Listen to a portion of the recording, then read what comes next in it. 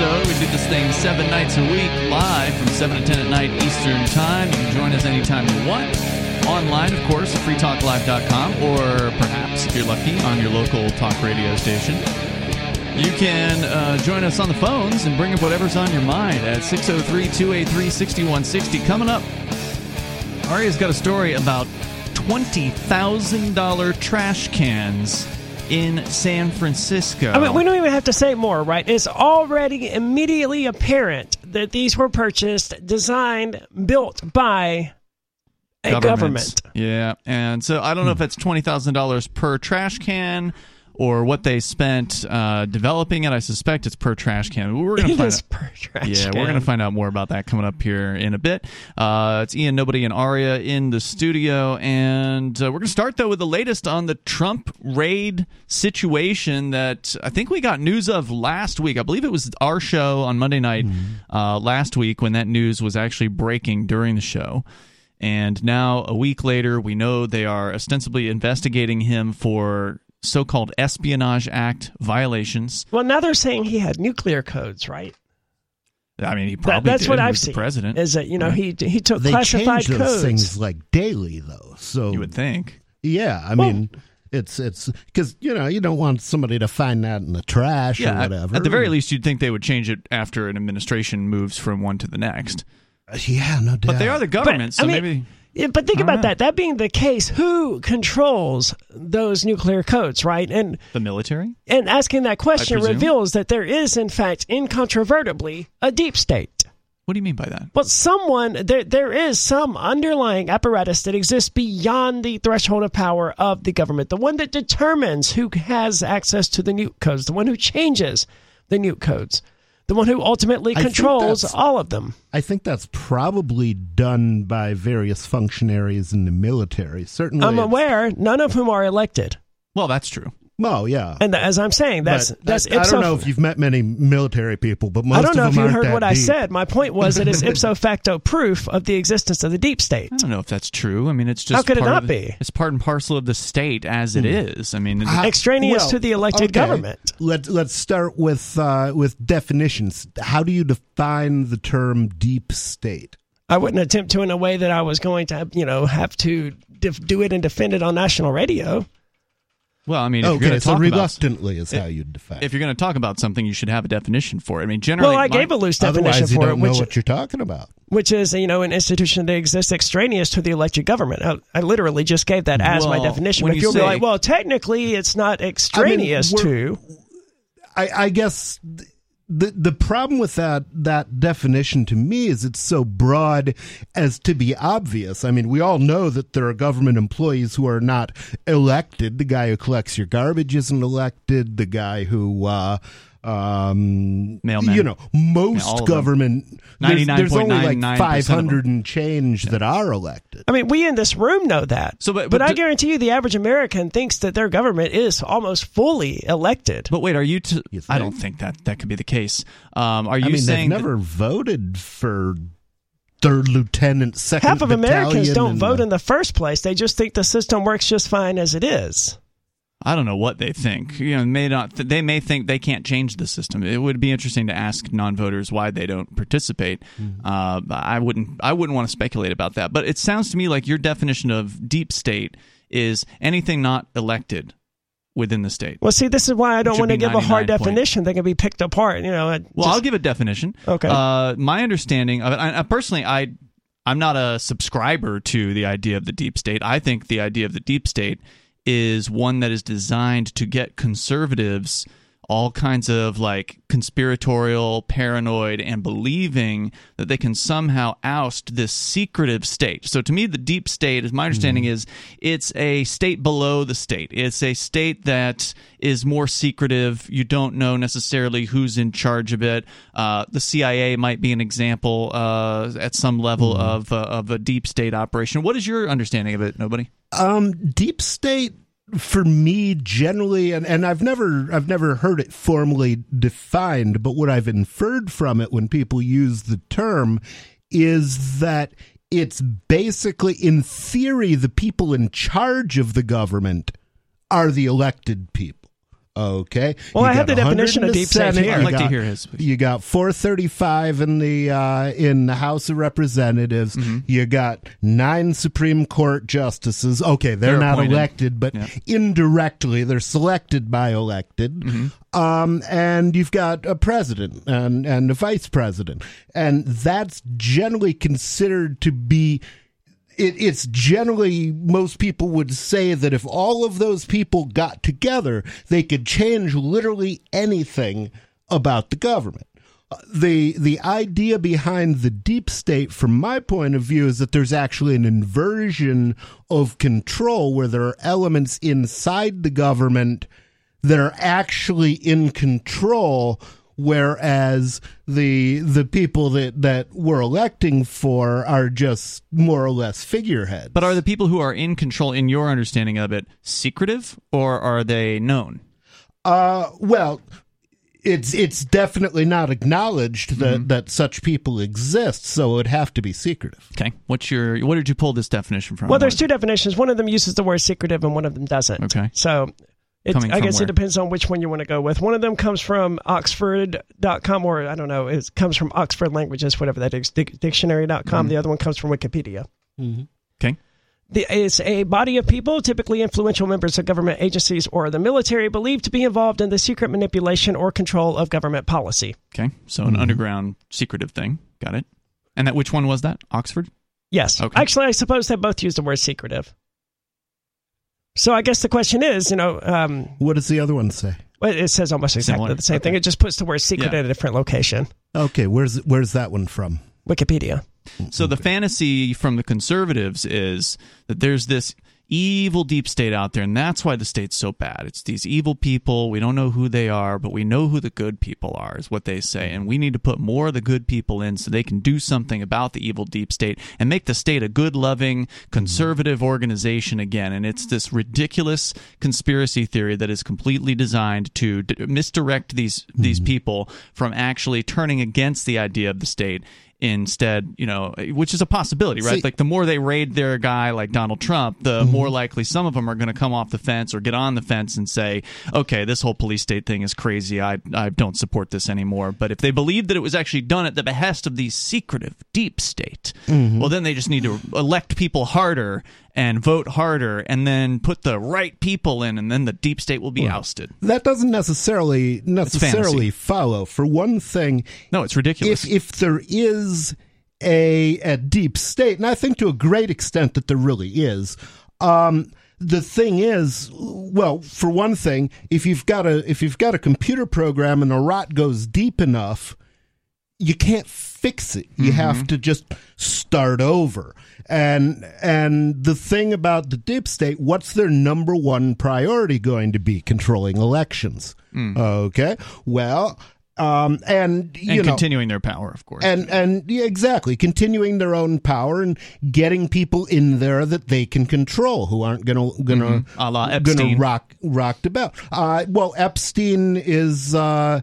I think it's likely that he probably did gather a lot of blackmail material, and one of the things that you'd want to do if you were the deep state is get a bunch of people who can be blackmailed into office so that whatever they claim their principles are, you can get them to change them if you really need them to. Sure.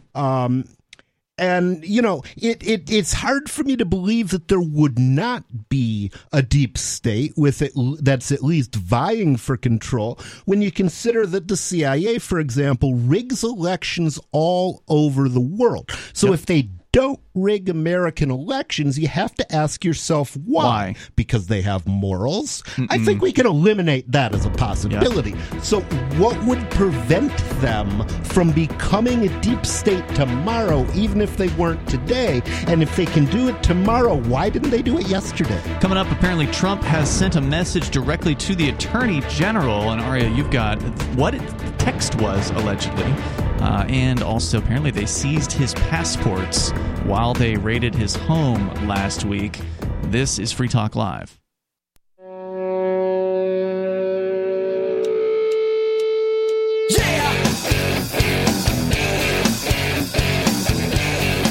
Free Talk Live. The phones are open, and you can join us here. The number is 603-283-6160. That's 603-283-6160. Here tonight, you've got Ian. Nobody. And Aria. And you can join us online anytime you want. Just head over to freetalklive.com and enjoy the features that we have waiting for you there. Free Talk Live is brought to you, by the way, by Bitcoin.com. You head over to Bitcoin.com, start learning about cryptocurrency like Bitcoin and Bitcoin Cash. Just click Get Started at the top of the page to do that, and they'll give you some introductory videos there. You can spend as much or as little time looking at those as you like, but I recommend watching at least one of them so you get some of the basic concepts down before you decide to get into a little deeper and possibly get your first Bitcoin Cash or a fraction of a Bitcoin or whatever. You can buy fractions of these things, by the way, which is important to know. So you learn the basics by clicking Get Started at the top of the page at Bitcoin.com. Plus, they got the latest news headlines from the world of crypto all over the place over at news.bitcoin.com. That's news.bitcoin.com. As we continue here, we're kind of giving you an update on some of the latest news with regards to Donald Trump, and his home, of course, was raided last week, which, you know, I ultimately think is good news. Not because I wish anybody to be raided per se. It's a pretty awful experience. But because there are people out there, mostly conservative types, Trump fans, who have been back the blue flag wavers for the last forever. And this is going to get a lot of those people to think twice about supporting, at the very least, the federal police state. And I think that there's some value in that. We're also seeing more people talking about national divorce as a result of this. So people are moving further in that direction towards the idea of ending any kind of arrangement with the federal government. And I think that that is ultimately the true benefit from this. Whether or not charges come from it, if charges come from it, then that's even better for us. You know, so we'll see how this goes. See, I actually had gotten to the point where I was thinking, you know, if Trump runs again, I might just vote for him, just because, you know, well, it's not like it matters. A lot of the stuff. I mean, a lot of the stuff that they say about him is crap, and I don't like lies. So I was thinking maybe I'll vote for him, and then he starts talking about death dealers or death penalty for drug dealers, and I'm like, well, as a matter of principle, I refuse to vote for anybody who wants to kill me, because that's just a bad plan. Yeah, you would think that after however many decades of the insane war on drugs that more people would be coming around to understanding that this is an abject failure and it just needs to end. And it's a shame to see Trump, who has worked within the entertainment industry, so you know he's worked with plenty of drug users and has probably been fairly close to people who've bought drugs and or sold them. But you know, he's pandering to the conservative right. He thinks this is going to be a winning issue for him, I guess. And there's very few people. I mean, the politicians are still all enthusiastic about the drug war, but are even conservatives? I mean, do they really think that this is a good use of their money? Well, it depends on which conservatives you ask, right? Like when cannabis legislation and psilocybin legislation came up in the New Hampshire State House, a lot of them spoke out in favor of the drug war, saying things like, oh, well, if we legalize it, what are we going to do to keep kids off of it? Because that's the mentality they use. Well, how are we going to keep the kids safe from all of these things? And so that is what justifies the drug war in their minds. Yeah, see, I don't get that. It's like, okay, two possibilities. With the drug war, they use drugs and then you throw them in prison. Without the drug war, they use drugs, but you don't throw them in prison. So if you're actually concerned about the welfare of the kids, well, doing drugs and not getting thrown in prison is much safer than doing drugs and getting thrown in prison. Remember when you were running for governor in 2020, you had a debate with the other gubernatorial candidate, Karen Testerman, here in New Hampshire. So it was the two of you guys versus the current governor, who's Chris Sununu, in the primary. The media was completely ignoring you and Karen's campaigns. So we put together a debate, and we did it online, and Karen sounds great on a lot of issues when it comes to economics, but when I asked that question about the war on drugs, boy, she was fully in the camp of continuing the war. So it's like, I don't think conservatives have learned their lesson on this. Interesting. Yeah.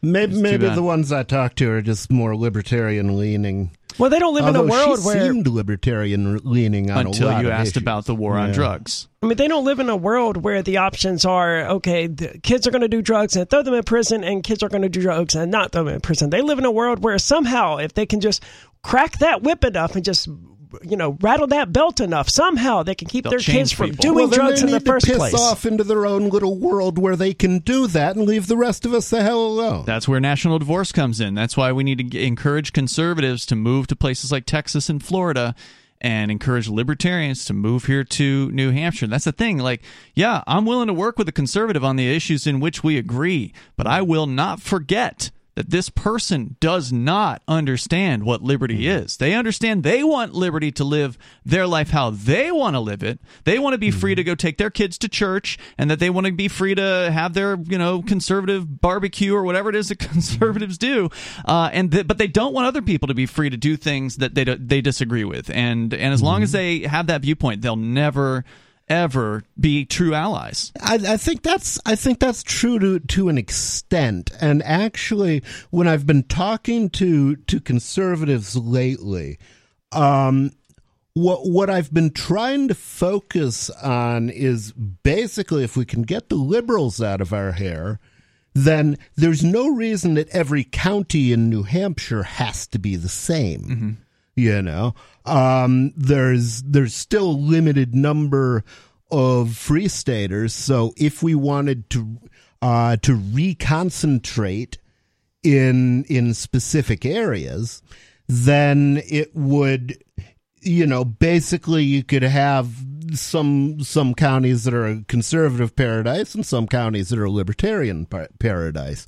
And the thing that seems to make a difference is borders. It's like everybody knows there's crazy laws in Saudi Arabia, but almost nobody wants to go to war with them to make them change their crazy laws because, it's let them be. Yeah, exactly. Yeah. Let them do their thing over there. Yeah, that's what I always the abortion issue, of course, became a big deal this summer with the whole Roe versus Wade overturning and what preceded that, where the draft opinion leaked and all the protests and everything. And it's just like, why don't people just go to a place that's more like them, live in that place, and forget about what's going on across the border? It's like, are you really going to invade? Like, if people did that, right? Like, if a bunch of liberals moved into California and a bunch of conservatives moved into Texas and other like-minded states and such, and then we did see the breakup of the United States, and these became independent nations, would we actually see troops crossing borders over this issue? No, of course not. I think there might be times when troops crossed borders. I think it would over probably this issue. be rare. Over the issue of abortion. Meaning that, there's babies being killed over there in California, so Utah mounts up the.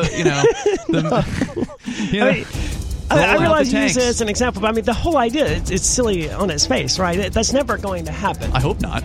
But it's not over abortion. Yeah, I hope you're right about that. I would imagine that if troops crossed borders, which wouldn't completely surprise me, but I would imagine it would be about something that directly affects the states involved. There's more coming up here. The number is 603-283-6160. You can join us and bring up what you want. It's Free Talk Live. Do you feel like your country no longer holds your values? Have you dreamt of a place where liberty-minded people can come together and leave government overreach behind? There are many people just like you that are discovering FreePrivateCities.com. They start at FreePrivateCities.com and connect via the social media links shown there. All skills will be needed when the first of the Free Private Cities open. It's sooner than you think. Stop arguing and build FreePrivateCities.com. FreePrivateCities.com.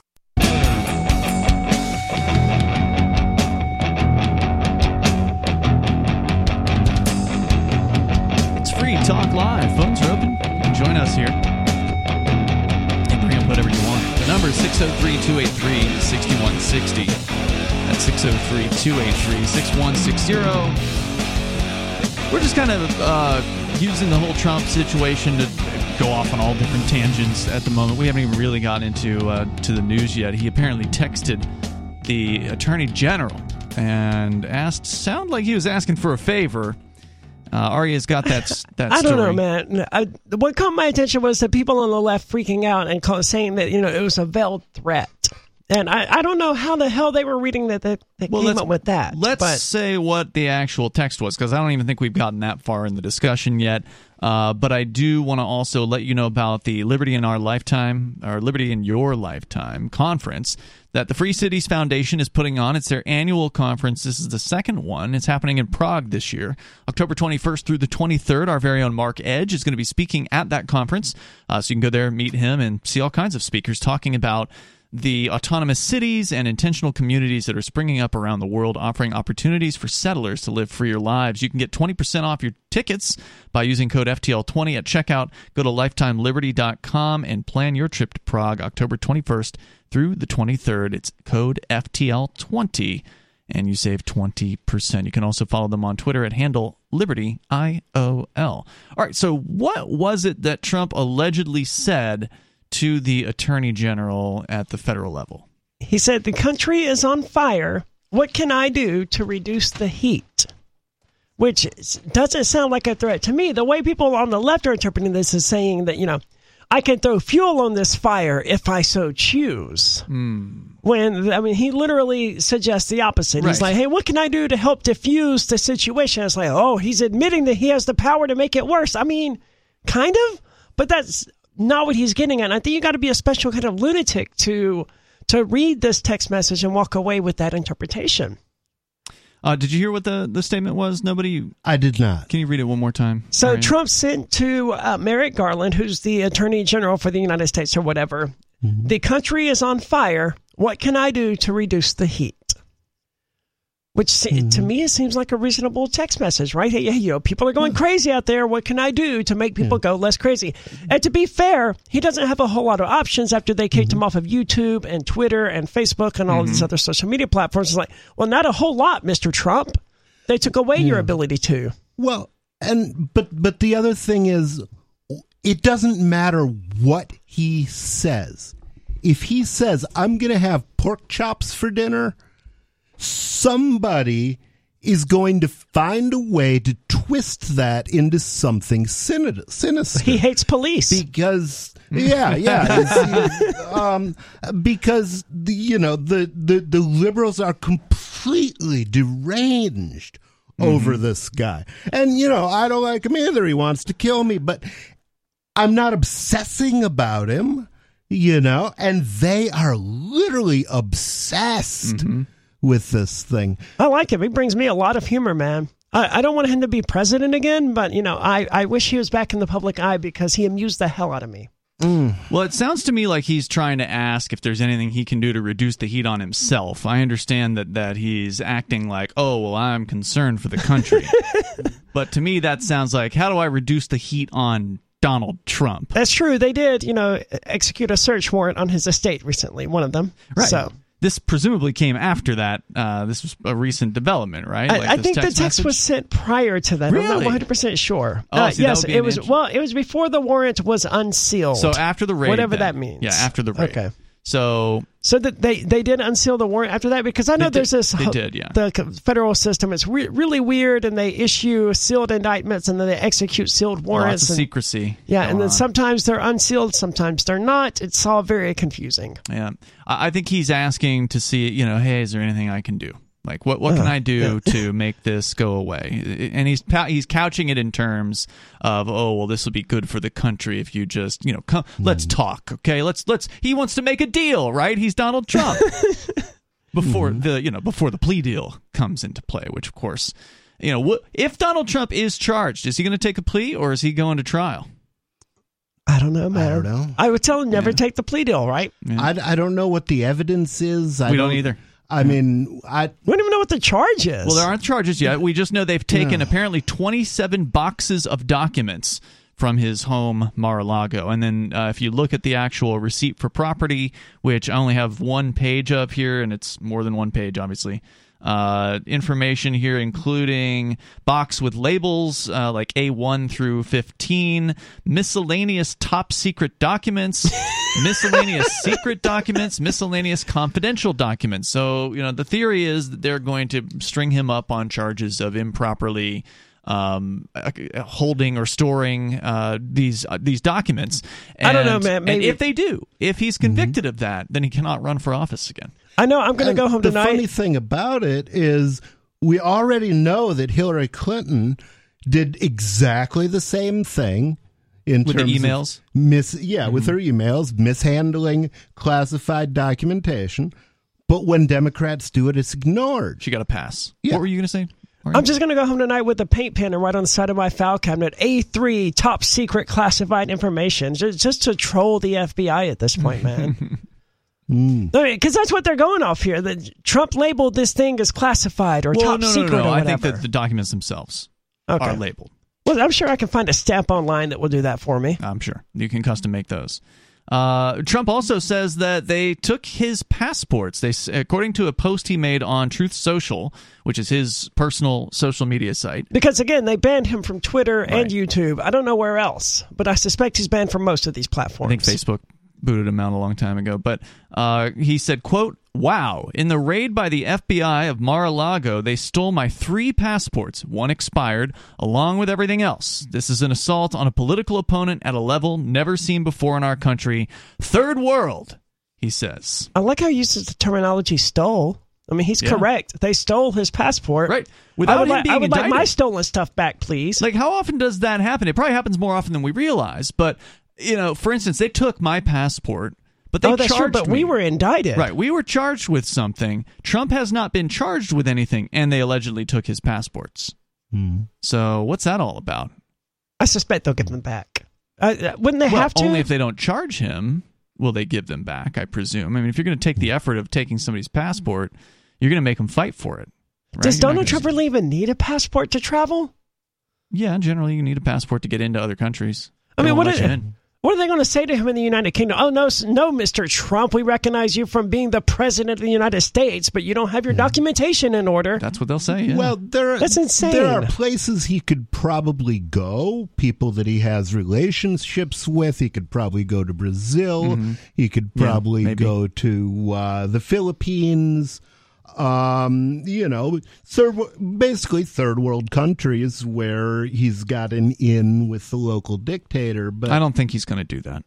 I don't think he will either. This is good. Ultimately, is good for Trump as far as his image is concerned. I think that he's going to be the guy that fights the quote unquote deep state. This is the deep state, so called, coming after him personally, and I think he's going to have it out with them. Well, they're handing him that narrative to write. Because, I mean, they're insane, they're incompetent, but they're handing it to him on a platter. Here, spin this however you want, and he can do that. The only way they've inhibited him at any part of this was by kicking him off of Twitter and YouTube. Yeah, it's raising his profile. Yeah, and the big question to me is why? I mean, all presidents commit crimes while they're in office. Sure. They're all war criminals. All governors do too. So the question is, why would they go after him specifically? And I think if you asked at least most of his supporters, they would say, well, he's the only person who's been elected since Kennedy who wasn't approved of by the deep state. And they freaked out. Yeah. And it fits the reality pretty well. It's an interesting theory. I know that Peakless Mountaineer, our Saturday night host, is of that belief that Trump's, he's up there with the elites, but he's not in the inner circle, and they are coming after him for that. The number 603-283-6160. That's 603-283-6160. You can join us here. This is Free Talk Live.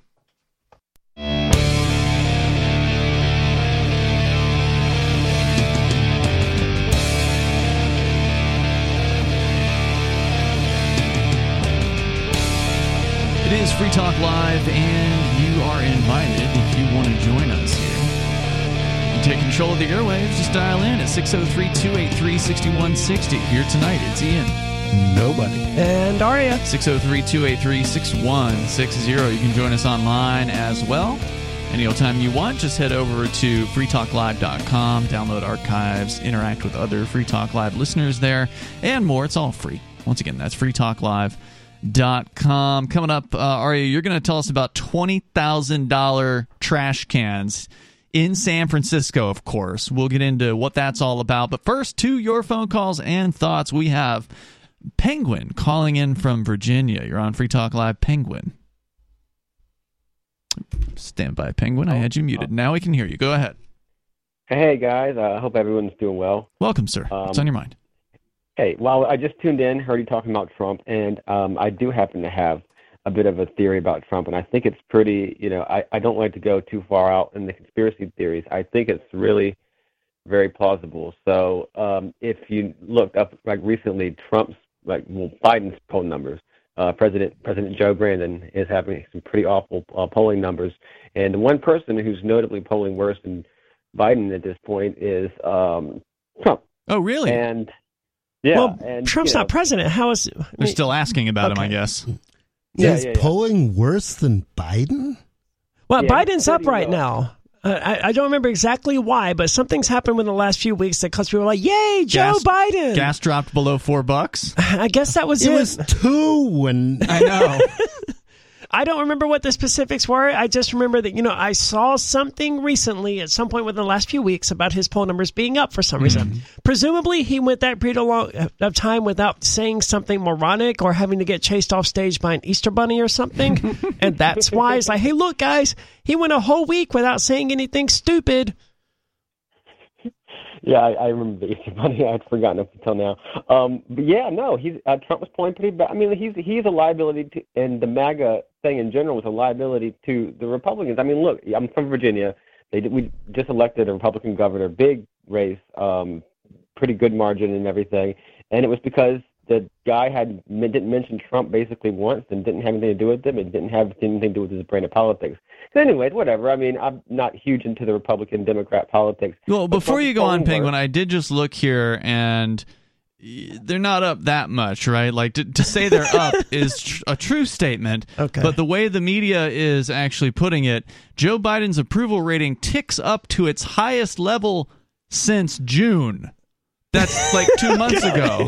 he wasn't doing so good in June. Right, so we're talking about 40%, basically, according to a recent Reuters Ipsos poll. I got to admire how much spin they managed to put on that, though. It's like, this is highest point in 3 days. Yeah. Well, I mean, and that's the thing. That's the thing that, if anything, gives me more sympathy for the Republicans than the Democrats. Is that all the professional liars hate them. I mean, it worked, right?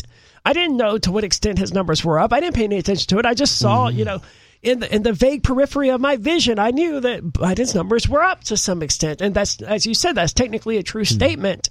But it's a useless, meaningless statement in the context of what they're actually talking about. But mission accomplished. They got me to be aware that his numbers were up. Are there any polls where they've asked the same questions about Biden and Trump? I would be really curious. Well, apparently, Penguin, you're saying they're also asking about Trump, and Trump is even lower? Well, from what I understand, that's their big selling point. That's the one thing they've been able to say the whole time is that President Trump's, I think it's his disapprovals, even though obviously he's not president. But people's general disapproval when they ask is lower. And so this is obviously they want to. I mean, look, it's a midterms, and it's looking like a really bad midterms for the Dems, and the midterms are always bad for the party of the guy who just became president. And the Dems want nothing. It's their only slim hope is to keep all attention on Trump as much as possible. Like, it rallies his base, but his base isn't the country or the Republican Party. So that's their plan, and it's working great. Are we sure it's always bad for the party of the sitting president? Because I seem to recall in 2002 that Republicans did really good in the midterms. I'm not 100% certain, but I thought that was correct. It's not always, but generally. Okay. Well, plus this year, somebody predicted that there's going to be a large turnout for the midterms because you've got the Democrats are energized by the Roe versus Wade overturning, and then you've got the Republicans that are going to be energized by the Trump raid. So it could be record level people actually coming out for midterms because historically not as many people will vote during midterm elections as they do during a presidential. Well, they're almost there. They just need to realize that voting is a useless waste of their time, and then maybe they will actually make a step toward doing something that will actually solve these problems. So, Penguin, is that why you were calling tonight? Was just to talk about poll numbers, or was there something a little more, something deeper that you had? Yeah, well, no, I think that's exactly why they want all attention on Trump all the time, and he loves to bring in the attention himself. The more the attention they can keep on Trump and have him ranting on camera and stuff, that's their only strategy. I thought they were just cooked for like a decade, honestly. They're just getting bad press after bad press in the right. I don't know, but wait. So you're saying that by going after Trump, making him the focus of the media again, media won't be paying attention to anything else they're doing? Is that the idea? Well, the media pays attention to whatever the Democrats tell them to. Sure, but what were you saying there, Penguin? The Dems have been funding like candidates all over the country that are well to the right of like the average Republican, or to the Dems right, are funding candidates to the right of Republicans? Yeah, they've been doing that a lot in the primary elections the whole season, the past few months. When you say this, do you mean that in the sense of Donald or Ron DeSantis is to the right of But then what do you mean? Yeah, to clarify, yeah, like MAGA pop. I really, what does this mean exactly? What does right left mean? But MAGA populist, really hardcore, kind of very also appealing to a very online right. The people that are really like raging about libs of TikTok. And what's the goal by the Dems to fund the far right? I mean, basically to put in unelectable candidates to office, candidates that are more easily beat by the the electorate's pretty much in the center. That's why it's the center. So just to make a more competitive election for the Dems, and if they pull it, and they've pulled it off in quite a few places. So it's not disputed. Like, this has been happening all over the country. I've heard it on mainstream outlets, some political commentators, and I've heard it locally. People are pissed off about it. They support, regular Republican candidates. So they really want the attention on Trump. So somebody like a DeSantis, or even like Youngkin in Virginia, who's like very Republican, but like not Trumpy. You know what I mean? Mm-hmm. Not like going wild and a populist kind of guy. And very electable. I mean, that's the point. Like, whatever my opinions of these guys are goons and everything to me. Well, they need to fund my campaigns then, because no one's less elected as a Republican than me. Where's my money at? Cut me a check. You never know. If you're getting that Coke money, you could just get some DNC money. Historically, that hasn't always worked out well for them, because Hillary Clinton, for example, thought Trump would be unelectable and supported him in the Republican primary behind the scenes, is my understanding. And then he beat the hell out of her, which was hilarious to watch. Plus, even if their candidate doesn't win, couldn't they possibly move the so-called Overton window in a more far-right direction, forcing other candidates to... Where suddenly we don't sound so insane by talking about peaceful secession from New Hampshire after they run a bunch of candidates who talk about armed revolution. Suddenly we sound, like we're making sense. Thanks, Penguin, for the call tonight, man. Appreciate hearing from you. Mehdi is on the line in Canada. You're on Free Talk Live, Mehdi. Hey, hi, how's it going? What's on your mind? Ian, nobody, all right. Yeah, so Beauty, it's a good thing nobody's here because you do programming.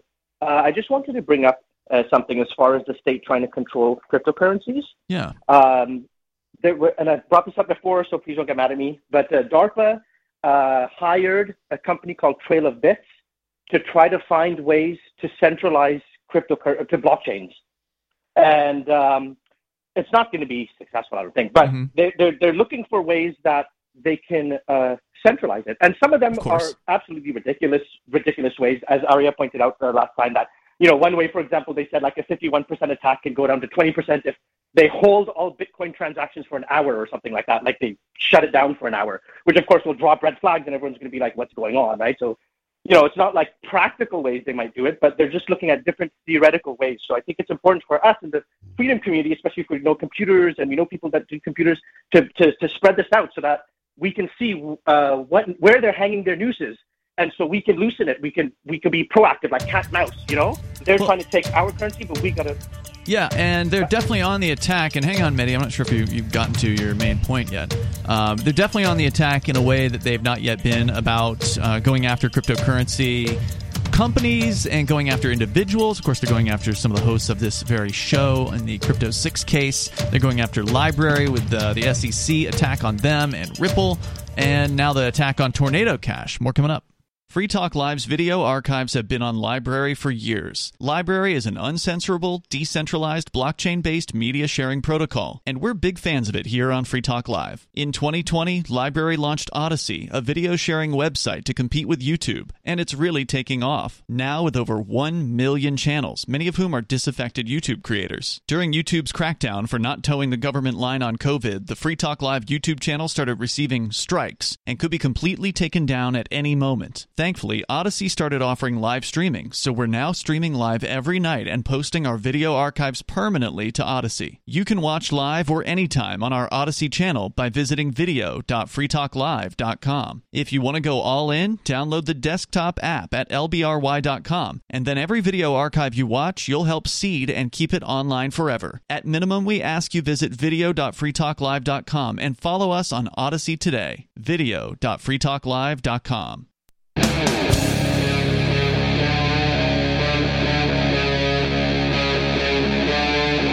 Free Talk Live.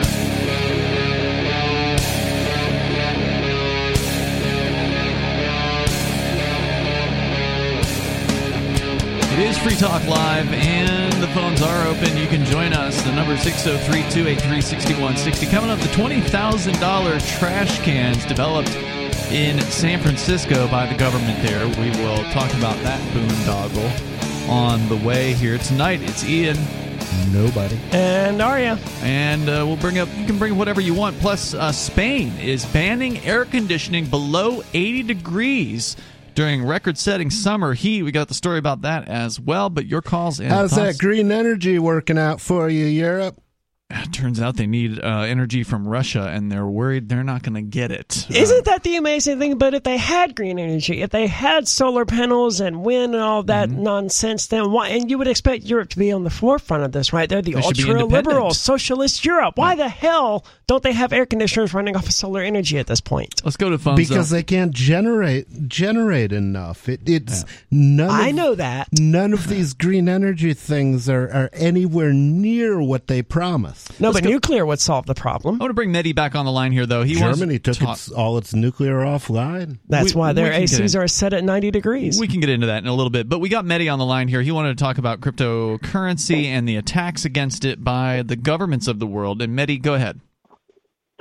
Yeah, so it's really essential that our currency, meaning freedom-loving people like us, whoever wants freedom, it's essential that our currency is not going to be centralized.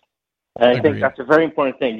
The government can say whatever they want with guns and abortion and this and that, but at the core of everything, if the currency is what makes everything move, whether it's the U.S. dollar, whether it's gold, whatever, currency, right? And if they if they centralize the way we can exchange value among each other, that's a big deal. Like I'm not going to like that. No one's going to like that at all.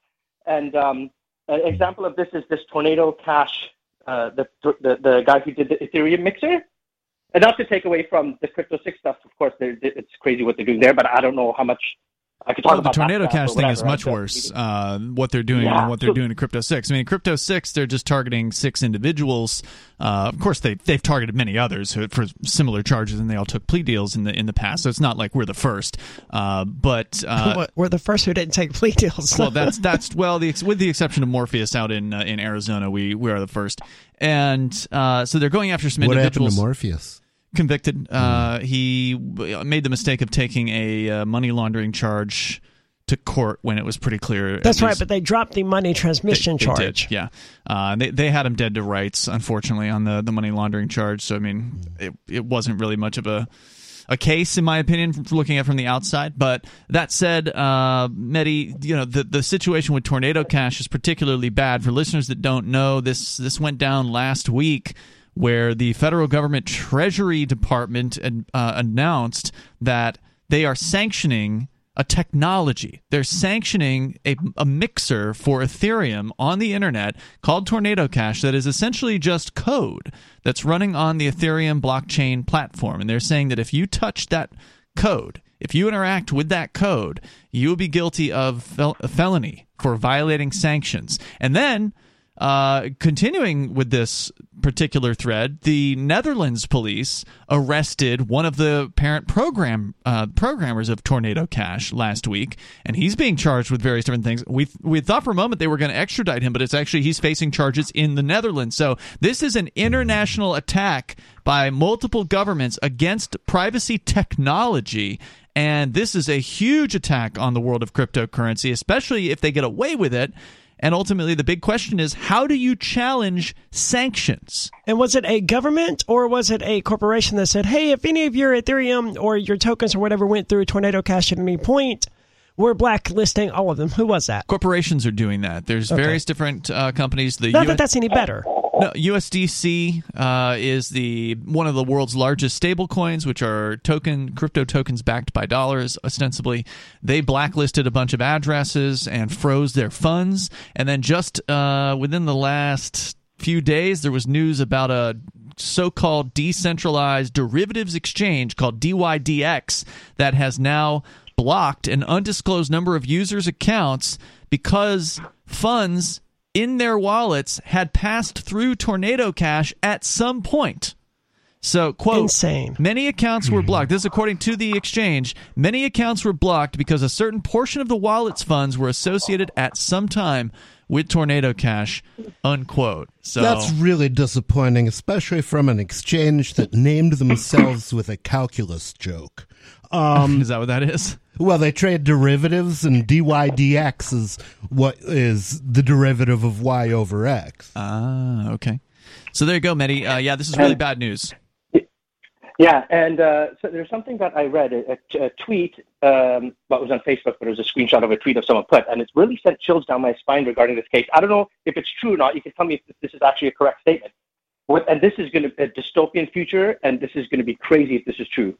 There is a guy who is going to jail because he wrote an open source code that a bad guy used to do bad things. That's correct. And that's the Tornado Cash programmer. Is going to jail. And the guy who wrote the open source, so this is going to discourage. If this goes through, it's going to discourage anyone from doing open source. Because what it'll do is it'll discourage them from doing it publicly. So it'll make it so that everybody that's writing these technologies will keep themselves anonymous, which is the smartest move one of the smartest moves Satoshi Nakamoto and whoever it was that created Monero, and some believe it was Satoshi Nakamoto who created Monero. There's the smartest move that those people made was keeping themselves anonymous, because you better believe the cops would be kicking in their doors too. Oh yeah. The greatest trick the devil ever played is convincing the world that he didn't exist. I thought it was that one melon grab he the did. Usual suspects. What? Yeah, I just it's a T-shirt, man. Okay. Great. What's that, Mehdi? Yeah, I think it's just absolutely crazy that someone is going to jail for writing an open source code that a bad guy used to do bad things. It's open source code. How can he get in trouble for writing a code that's open source? Yeah, that's ultimately the question. Now, again, maybe he'll win. Maybe it'll come down to a jury trial, and the jury will say this is ridiculous, set this guy free. But that doesn't mean that he gets his time back that he had to sit in a prison cell for. And, anyway. We also don't know what he was actually charged with. We know that he wrote code for this project, but maybe he went out and promoted it to somebody that he knew was doing something illegal. You don't know. But control freaks they've been kicking this horse. They've been beating down this door for decades, right? They've been saying this gun manufacturers should be held accountable for what people do with guns. The writing has been on the wall about how people use their tools and how we should hold the tool manufacturers accountable. As long as I've been alive, it was with firearms through most of it. Now it's like, we got to hold the coders responsible for how people use their programs. It's just another aspect of the same lack of accountability that they've been beating on for the last 30, 40 years. Thank you, Mehdi, for the call tonight. I do appreciate hearing from you. The number is 603-283-6160. That's 603-283-6160. They did hint at in their press release they're called the FIOD, FIOD in the Netherlands, FIOD.nl. They say he's suspected of involvement in concealing criminal financial flows and facilitating money laundering through the mixing of cryptocurrencies through the decentralized Ethereum mixing service Tornado Cash. So it sounds like money laundering charges and whatever the charges of concealing criminal financial flows, which sounds like money laundering to some extent. Do you have to do any KYC to put a smart contract on the Ethereum blockchain? Of course not. Okay. I mean, it's a decentralized application. Anybody who wants to, I think they just pay whatever the gas fees are and put it out there. Yeah, but you got to stay anonymous, man. If you're putting out there a tool that can be used in a way that the governments don't like ever, stay anonymous. Yeah, that's the real takeaway from this is if you're programming something, the next great privacy technology, as tempting as it must be to say, hey, I did this, right? Like, hey, I'm a good programmer. Look at the work that I've done. Get your just attention for that, right? Get patted on the back by the world programming community or whatever. Possibly get hired as a consultant, or there's money to be made, right? If you're a good programmer. In this case, you'll end up in prison cells. The way it's looking. So this is pretty awful. What's happening to this guy? And they again also said they cannot rule out multiple arrests. So they're looking for who else might be involved in promulgating this particular technology. Maybe he wasn't the only programmer. More coming up here in moments. You can join us. This is Free Talk Live.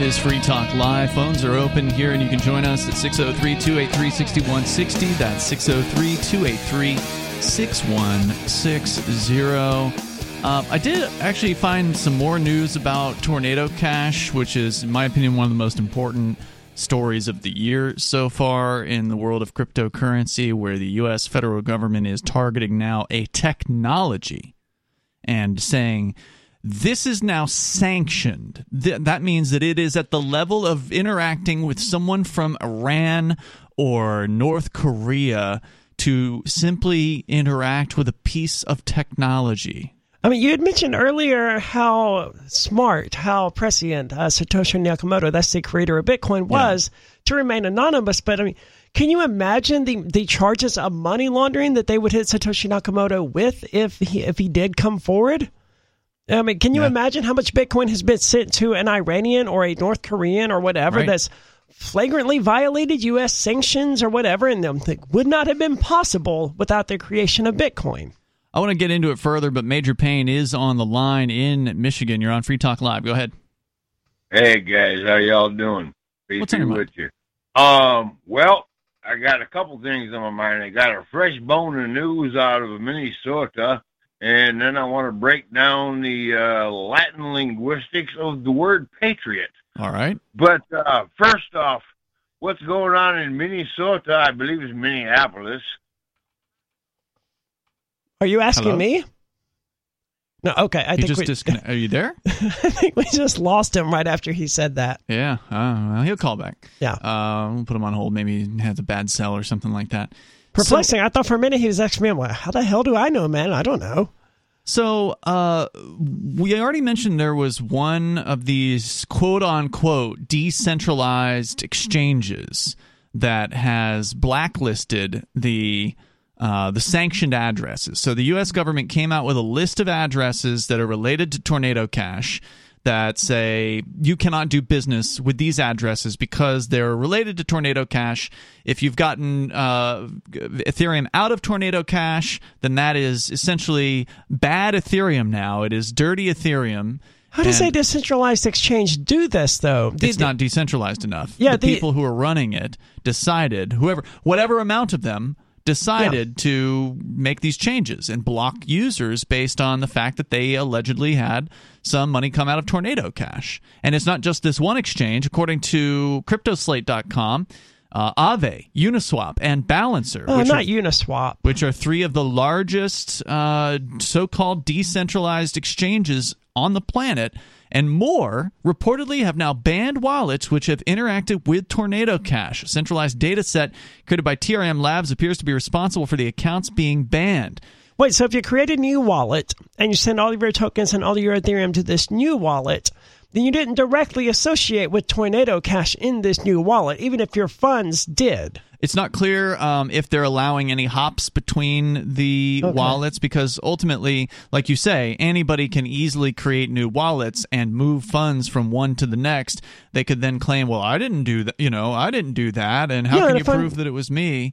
But it doesn't matter to these people. They just don't want to touch the anything that's coming out of this sanctioned entity. This is insane. Like, it is. The Corner News here, one of the oldest cryptocurrency accepting places here in Kenya. I think they actually stopped taking cryptocurrency, but regardless, it's so sad. Let's after almost a decade. Yeah, I know. Let's assume they didn't though, and suddenly, they've been taking Ethereum or whatever, and now suddenly, they've got 5 Ethereum tied up, and they're like, you can never use this. It's been burned, basically. You can never use it again, because at one point, the people who gave you this Ethereum for those Coca-Colas, for those cigarettes, or whatever they were buying, passed it through the Tornado Cash.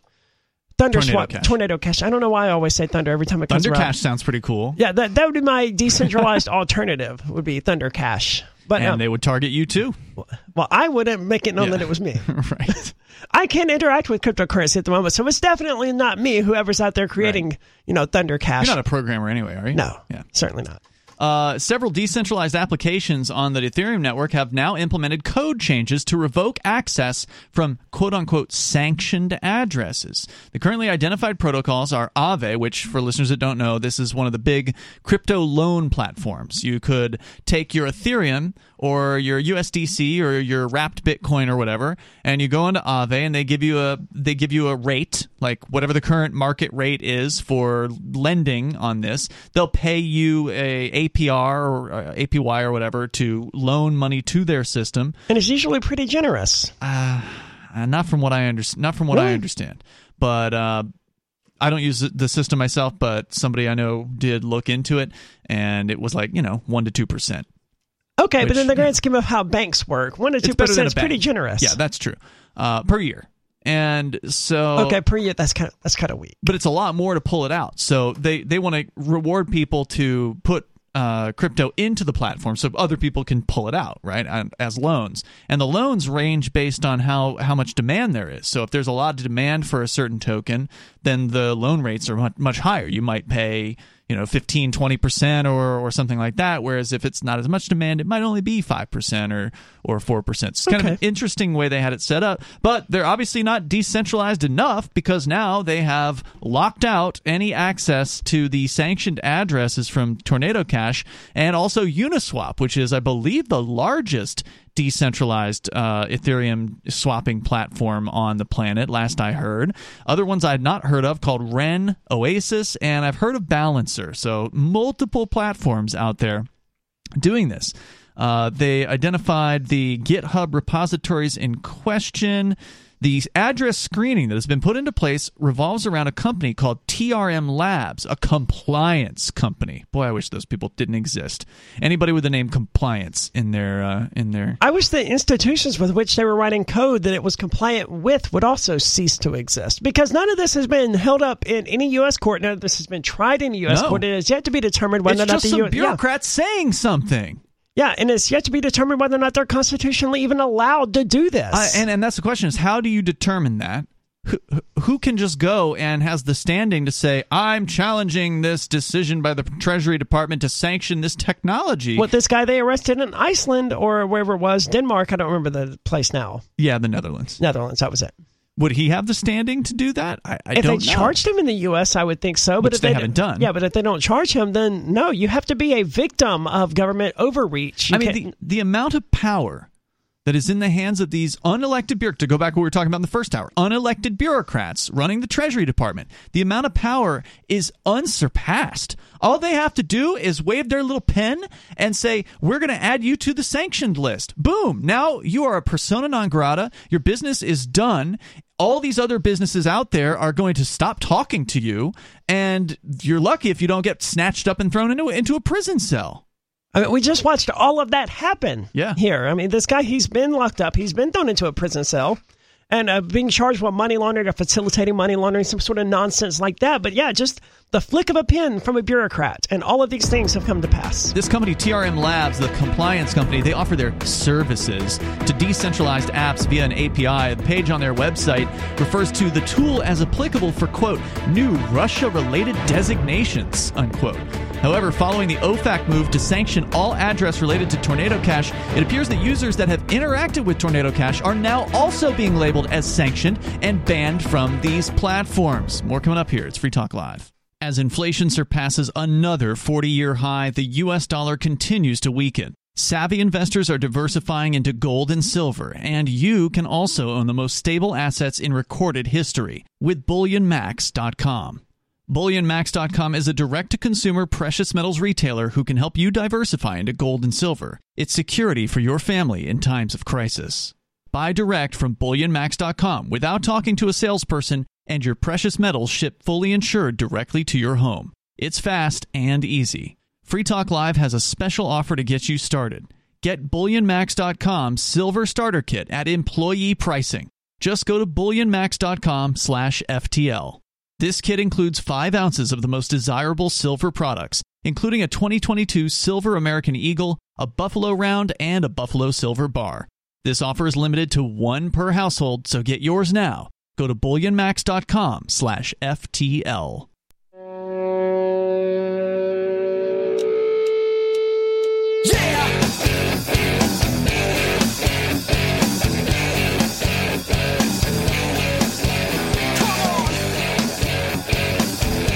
It is Free Talk Live, and you can bring up whatever you want. The number here is 603-283-6160. By the way, people wondering what happened to Nobody. He was not feeling well, so he decided to call it an early night. So it's just Ari and I here for the remainder of the evening. And, of course, we'll take your phone calls, 603-283-6160.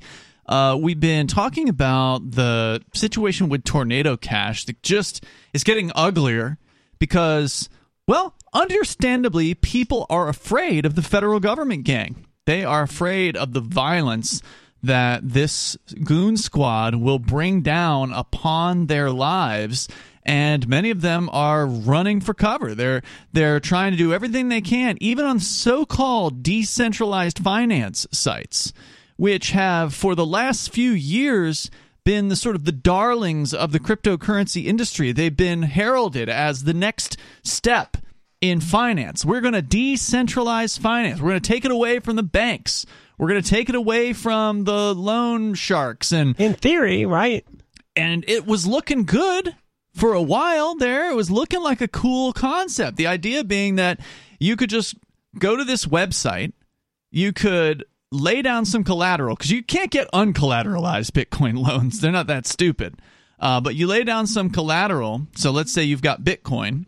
You have to, in most cases, what they call wrap it first, which is also a risky activity, meaning that you have to send the Bitcoin to a trusted third party, and then they send you tokens back on the Ethereum blockchain that are called wrapped Bitcoin. Oh, that's what wrapped Bitcoin was. You didn't know what that was? No, Yeah. I didn't care. Yeah. I was like, I don't know what that is, but I'll deal with actual Bitcoin. Thank you. Yeah, because it's not real Bitcoin. It's just an Right. Ethereum token that represents a Bitcoin. It trades at the price of Bitcoin. But, of course, if the centralized repertoire or whatever, the centralized issuer of these tokens gets raided or something, if they get taken down by a hacker, then all of a sudden their wrapped Bitcoin is going to go to zero real fast. So that's one of the big risks involved in wrapping things. But let's just put that aside for a moment. You wrap some Bitcoin, you put it into one of these platforms like Aave or whatever the other ones are, and then they will give you whatever else you want on that platform as a loan at a certain rate, a certain APR that you have to pay back. And then you do whatever you want to do with that other thing. So you haven't actually traded Bitcoin for that other thing. You've just simply put it in as collateral, and you've received a loan back at usually a fraction. You know, you can get to choose what fraction. So if you put in a whole Bitcoin, you might get, a fifth of a Bitcoin's worth of the other thing that you want. It's an interesting thing, and it's very, very popular. There are many, many billions of dollars in value, what they call locked into these systems. And as I understand it, if the value of Bitcoin plummets enough, like if it drops by half or 50% or whatever, then they automatically sell off the Bitcoin to liquidate the debt. Correct. Yep. And that has happened to people And that's why a lot of people were flipping out recently when it got down to $20,000 or whatever it was at. Because there were a lot of liquidations going on. Right. Yeah. So, but it's an interesting concept. And the idea is you don't have to apply. Right, because if you go down to the bank, you got to give them ID. You got to put down where you work, and you got to show a history of pay stubs, and there's all kinds of info that they want from you. Got to deal with the centralized credit rating agencies. Right. In the case of DeFi or decentralized finance, they don't even know who you are. Because they don't care. Because it doesn't matter. Because you're collateralizing the loan, and you're just this anonymous entity, basically. So, from a conceptual standpoint, it's an interesting concept. From an execution standpoint, we're not quite there yet as far as decentralized is concerned. I don't know, man. My gut tells me that it seems like a way to help rich people get richer while not really doing anything for anyone else. It is a way for people who have any amount of cryptocurrency to make an APR on that. Though. Okay, fair. Yeah, they don't necessarily have to be wealthy. I mean, obviously with the Ethereum blockchain, not too long ago it was $10 just to use one transaction on the blockchain. So it was, but even further back ago, you could get an entire Ethereum for like $120. Yeah, but I'm just saying it would have been silly. If you only had $10 worth of Ethereum, then you pretty much would be priced out of putting it onto these things. But if you got a few $100, then you could do something with that. But again, it's not decentralized enough, as we're finding out here in this story from CryptoSlate.com, where they're reporting on. You can't call them companies; they're just these decentralized projects called Aave and Uniswap. And they're centralized enough to make decisions about what to allow and what not to allow on their platforms. Right, and there are people who hold tokens. So usually what happens is with these decentralized autonomous organizations, the way they organize themselves is that they have a token. So like the Uniswap platform has a token. The Aave platform, I think, has their own token. And so the people that want to have a say in how these systems are run, they acquire those tokens. They pay for them. And then they hold them, and then they usually get some sort of voting rights on making a decision. That is how Dash worked, right? Yes, Dash was the first successful decentralized autonomous organization. Dash still works that way, in that the masternodes are the ones that have the say over how the network proceeds and what it spends its money on and that sort of thing. So in this case, it appears that whoever it is that is in control of these so-called decentralized platforms has decided to shut down access from the Tornado Cash, not just the sanctioned addresses that the U.S. government issued a list of, but apparently they're also restricting anyone who has interacted with Tornado Cash are now being considered as sanctioned by a company called TRM Labs that offers quote-unquote compliance services to these so-called decentralized apps. And any decentralized app that is using a compliance services company is not decentralized enough. No, you're right, because if they were decentralized enough, they wouldn't need to comply. They would be beyond the reach of the federal government. Right. There would be no one for the federal government to raid or to kick in their door or to arrest. But that's the problem with a lot of these, is they are not anonymously created. The people who've made these systems are proud of what they've done, and they put their names on them, and so they're which is understandable. Yeah, they're afraid, and this begs the question. And you touched on this earlier, Arya. It's not hard for an individual or somebody with a script could do this hundreds of times to make a new Ethereum address, take the money that they take out of Tornado Cash, send it to that new address, and then send it to 5 more new addresses. Isn't that essentially Tornado Cash, though? No. Tornado Cash mixes your Ethereum with other people's Ethereum, and so you wouldn't get out the same Ethereum that you put. You're just creating a lot of hops. Yeah, it adds hops. Okay. So the question is, how many hops before the bad Ethereum coming out of Tornado Cash becomes usable again? Because if it's unlimited numbers of hops, then this essentially becomes untouchable Ethereum, and then it's not useful to anybody anymore, and that's a scary concept. Because has TMR answered that question? I don't know. It's not clear how far they're considering it to be sanctioned outside of that. But that's an important question, because there's supposedly some number of billions of dollars, like $7 or $8 billion worth of Ethereum, that have passed through this mixer. Well, normally I would presume after somebody mixes some Ethereum, they might go and spend it on something and put it into one of these platforms or buy something on the internet with it or whatever. And so that money gets moved around. Somebody pointed out that like 90% of Ethereum is no more than 2 hops away from somebody who's had a tornado, who's got Tornado Cash interactions. And then you're just punishing someone who sold some cryptocurrency or who sold an actual real physical product for cryptocurrency. And yeah. It's scary. Dangerous precedents. So a little bit more here from this story. So we mentioned the other night that somebody, unknown person, has been sending Ethereum from Tornado Cash because it's still operating. It's just a smart contract. As I understand it, it cannot be shut down. Unlike some of these so-called decentralized platforms that are changing how their systems run. Leave it to the government to target something that cannot be shut down. So somebody out there on the internet is taking their Ethereum, sending it through Tornado Cash, and making it come out on the other side into popular people's wallets. People who have public identities, like the CEO of Coinbase, Brian Armstrong, Justin Sun, who's the programmer behind Tron and other cryptocurrencies. He announced recently that he's now blocked from going on to the Aave website because somebody sent him 1/10 of an Ethereum from Tornado Cash into his public Ethereum wallet. Nice. So that's good activism there, man. Somebody's stirring it up. There's more coming up.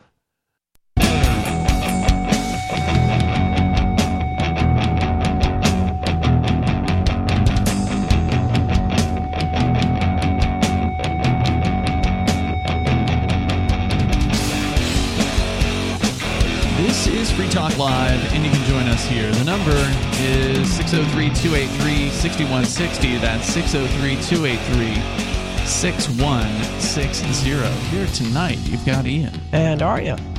We're talking about the sort of the interesting things that have been happening, the really sad things that have been happening in the wake of the Tornado Cash decision by the U.S. federal government goons to add Tornado Cash, which is an Ethereum mixer, to the list of sanctions.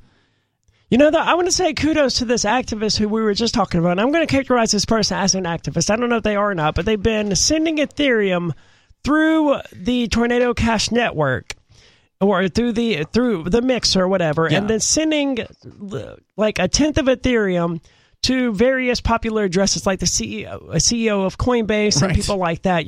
That to exchanges apparently as well, not government, but the public exchanges. That way, all of those Ethereum wallets that receive Ethereum from him also end up banned by this company as a result of this Treasury ruling and all of that. So he answered the question for us. We've been opining on who is going to be able to, speak up and do something about this. Well, this activist here solved the problem. The CEO of Coinbase will raise this issue with Congress and the Treasury. And if they won't, then Coinbase will, Kraken will, Binance will, all of these exchanges that are going to be affected by this, they're going to be upset. And they're going to bring it to them like, hey, guys, you can't do this. You implemented this in a bad way. Regrettably, Coinbase and all of these others that want to play ball with the government, like, why don't you implement it this other way that we've come up with that will benefit us a little bit more?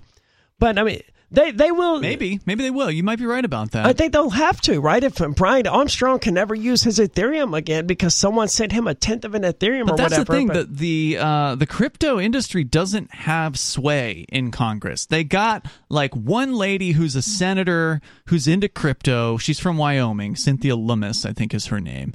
So she's sort of like the active senator who's trying to put legislation forward to quote-unquote help the industry, and I'm skeptical of that at best. But I don't blame you. But they're not lobbying, like Microsoft. Didn't Coinbase try that, though? Coinbase did try to go and curry favor with these people, and it didn't seem to go very well for them. That's true. They did get threatened by the SEC right after that because they wanted to start their loan platform, and the SEC was like, hey, if you do this, we're going to sue you. That's right. Yeah, and they wouldn't even talk to them. Yeah, right? That's right. So, and then, of course, the SEC is going after Library. They are, and others, not just Library, Ripple, and several others that I've never heard of before. So this is bad, and maybe you're right, Arya. Maybe this will encourage these centralized exchanges to try to change this situation, but I'm not optimistic that that's going to happen. They're not going to allow any situation, any solution, quote solution, to this problem to exist if that solution can also inadvertently result in the CEO of Coinbase having his Ethereum address permanently flagged. The situation is just going to be intolerable to them, and they're going to have to work out a different solution. And right now, it all hinges on this AMR, or whatever the name of the company was, the compliance company. Mm-hmm. You know, they're the ones who are writing the software determining they might which, get them to change how they do it. And that's a much easier hurdle for them to leap than the over. whole federal government or the Treasury Department. Yeah, I can definitely see that being the case. And that's one of the problems with centralization, right back to the problems of centralization. If all of these, quote, decentralized exchanges are getting their compliance software from this one company, then this one company controls all the decentralized exchanges. You know, I want to give a shout out to the people over at Thorchain, which sent this out today via their official Twitter. Thorchain is the supposed gold standard in decentralized exchanges. It's a very interesting experiment that I've been watching closely because, unfortunately, I'm not like you, Arya. Under bail conditions, you and I are not allowed to use cryptocurrency, but that doesn't mean I can't learn about it. Thorchain basically found a way to take Shapeshift and make it decentralized, right? Whereas Shapeshift took Thorchain, is using Thorchain chain technology to to exchange between. But I mean, the essence clients. of what Thorchain is doing, it's like Shapeshift, what they were doing, but now it's decentralized. Like you had decentralized exchanges that could only do Ethereum tokens way back in the day. This is allowing people to exchange what they call level 1 cryptos. So Bitcoin Cash, Ethereum, I think Binance Coin. Monero? They added Doge. There's plans to do Monero. That'll be good. And that's obviously something that's stirring up controversy right now because they're worried. Some people are worried about, well, what's going to happen to Thorchain? Well, here's what they said today on their official Twitter, which I follow. Message to all DeFi protocol developers.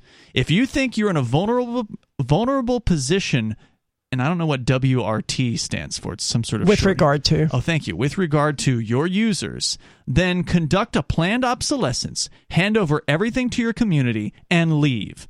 Adding block lists turns your DeFi app into a centralized finance app and increases your liability. Nice. So they are not going to be doing that. They cannot, from what I understand. It sounds like they're getting ready to hand the keys to the community. Because Thorchain is a protocol, and they have no way of blocking anything like. There's no block list on Thorchain. So that's awesome, and I hope that they continue that particular ethos into the future because that's what we need. Yep. We need systems that are untouchable by the state because if all of these developers on these other so-called DeFi platforms crumble under the potential for what might happen in the future because the federal government is scary and they will start putting people in prison in order to send a message out there that you can't mess with them. Don't you dare try to create some sort of alternative finance system to our anointed ones. If there aren't enough people who are willing to, just flip those goons off and say, we'll do what we want, screw you. A lot of these people aren't even based in the United States. But yet they're still, they're so worried about what's going to happen. Well, why shouldn't they be? The creator of Tornado Cash was recently arrested in the Netherlands, That's or true. one of the programmers for Tornado Cash in the Netherlands. Yeah, this is an international attack against cryptocurrency. I get it. But I got to agree with Thorchain here. If you've got your name on something and it's making you nervous, then just walk away from that project. Yep, take your name off it. Yeah. But that's not what we're seeing happening. Instead, they're cracking down. Tornado Cash, somebody spoke from the Tornado Cash team to CryptoSlate.com, and they were given anonymity for their own protection. Will be referred to as TC member for the sake of this story. The Tornado Cash contributor told CryptoSlate's Akiba that, quote, multisigs shut down the decentralized autonomous organization. We're all out. Better safe than sorry, unless it all calms down a bit, unquote. So what happened was they apparently shut down their entire decentralized autonomous organization. Again, Tornado Cash is continuing to operate. Well, they can't stop it. But the decentralized autonomous organization that was associated with it is now done. Well, correct me if I'm wrong, but Tornado Cash is decentralized and open source, right? That's my understanding. So it doesn't need a DAO in the first place, right? My understanding is the DAO could not change the then system. what the hell was the point of the existence of the don't know. decentralized autonomous organization except to allow these people to feel good about themselves? Having not been involved, I can't say for sure. Maybe they could have submitted code changes or something like that. I don't know. But the member declared, quote, there goes decentralization, unquote, in what they described as a, quote, SE situation. which I'm censoring for radio.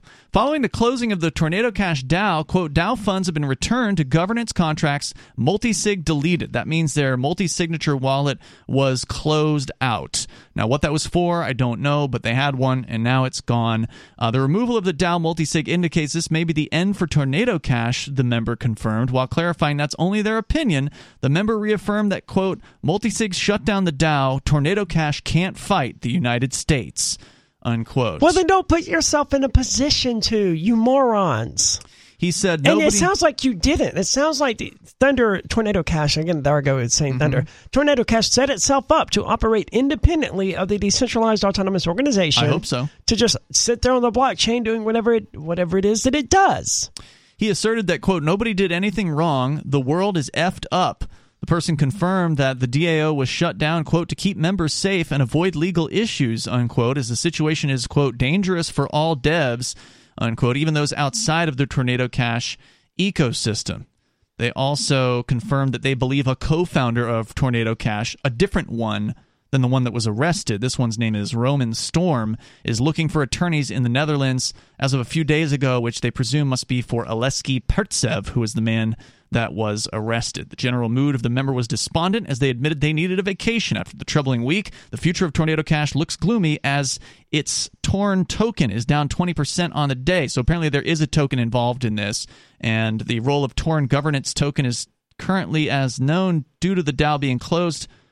I think there's something missing there. I think it's unknown. I think they mean the role of that token is now unknown since the DAO is being shut down. Because normally, again, these tokens are used to administer the decentralized autonomous organization to give people voting power within it. So it's a developing situation. On the way, we're going to get into the trash cans. $20,000 trash cans in San Francisco. What is going on out there?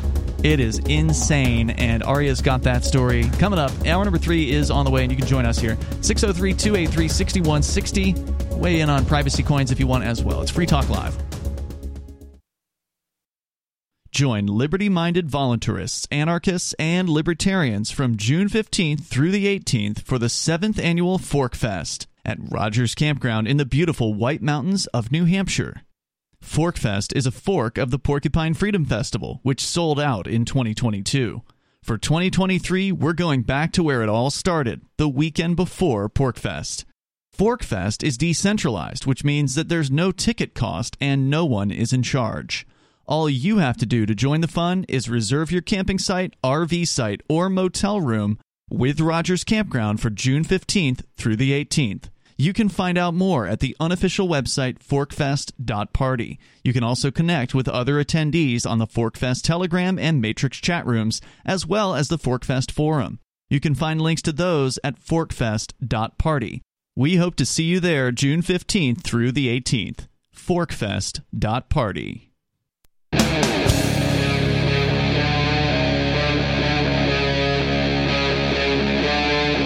Free Talk Live.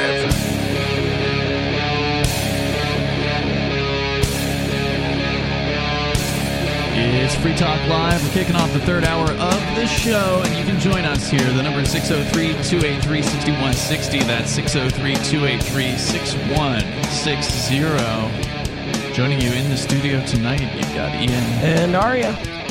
Whether you want to comment on the attack on cryptocurrency, specifically on privacy coins, which hasn't started officially yet, but they went after Tornado Cash, which is a privacy technology. So if they can go after a decentralized set of code that's running on the Ethereum blockchain, there's no reason why they can't just sanction Monero while they're at it, or Zcash, or Hush, or any of the other ones. Well, why can't they go after the creator of Ethereum, Eric Voorhees, I believe? No, that's the Shapeshift creator. Yeah, that's You're right. Thinking Eric of... something is the other guy. No. Is it not? Now that you've said the wrong name, the real name isn't coming to me. Okay, I thought it was Eric something. But anyway, why can't they go after the creator of Ethereum? Who, by the way, has used Tornado Cash. Well, Ethereum's running Tornado Cash. So by definition, the guy who created Ethereum If you're going to go after a programmer, why not go after the top dog, right? And, Vitalik is his name, Vitalik Buterin. And if you're going to do that, why not go after all of the Ethereum miners out there who are facilitating these transactions by confirming the transactions on the blockchain. They may have considered those things, and they could certainly do that. Let's go to the phones, though. You can bring up what you want. We're going to get into the $20,000 trash cans coming up here in San Francisco. But well, we're not going to get into the trash cans, but that's the problem with them. You can't get into them. We'll learn more about it. But we've got Sarah on the line in New Mexico. Go ahead, Sarah. Yeah, the trash can thing does sound interesting. It's just kind of interesting, but oh, you'll love it, Sarah. Well, if you actually listen to the show, then you might learn about it. Yeah. So I just want to bring up. Well, it sounds interesting, but I just want to bring up that we have a shortage of elementary school crossing guards this year. Really? Who has a shortage? Albuquerque. Okay, so Sarah doesn't have a shortage. She said we. Well, the thing is that we want to, get the crossing guards to protect the children where they're crossing the street. Are you going to do this, Sarah? That was going to be my question for her. It's like, Sarah, why don't you sign up? They're hiring. It sounds like they're desperate. They'll take you. No, I got my reasons, but the thing is that... What are your reasons? Why don't you care about protecting the children?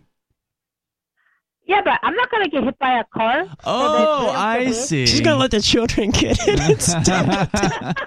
Well, after they hit me, after that... It's hard to really take you seriously, Sarah, if on one hand you say, we want to protect the children, but you yourself are not willing to lift a finger to actually go and do that.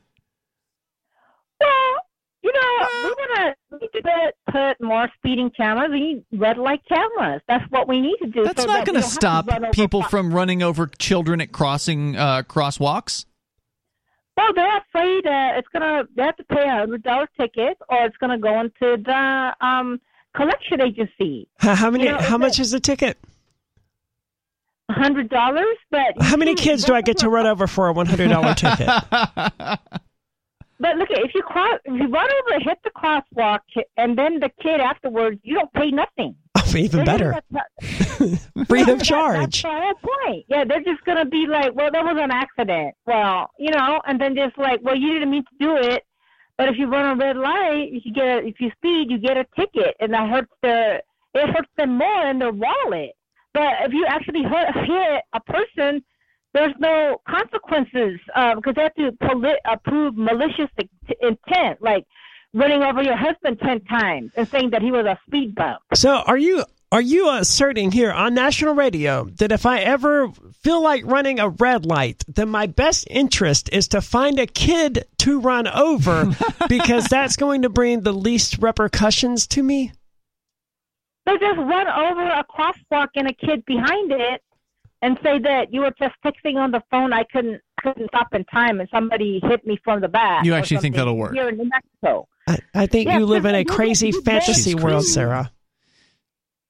Well, this is the best. How much do cross guards get paid? They're more than you do. Well, they're probably getting maybe $20 an hour. But you get a negligent driver, you get your legs broken, and then the kid gets hit, and then that's the end of it. You know that $20 an hour. As a crossing guard, you have a bright uniform with neon colors, and you get your own little stop sign. I mean, I would think it would give you a feeling of power, Sarah, to be able to just wave a stop sign and make people stop. Well, here in New Mexico, they don't stop. They just keep on going. Oh, where are the stories about crossing guards being hit by cars in Albuquerque? Funny you mentioned that. That's exactly what I'm looking at right now is, how often are crossing guards killed by drivers? It must happen. It must have happened somewhere, given the amount of time that crossing guards spend. I've got a story from 2022 and a story from 2016. Where's the 2022 one?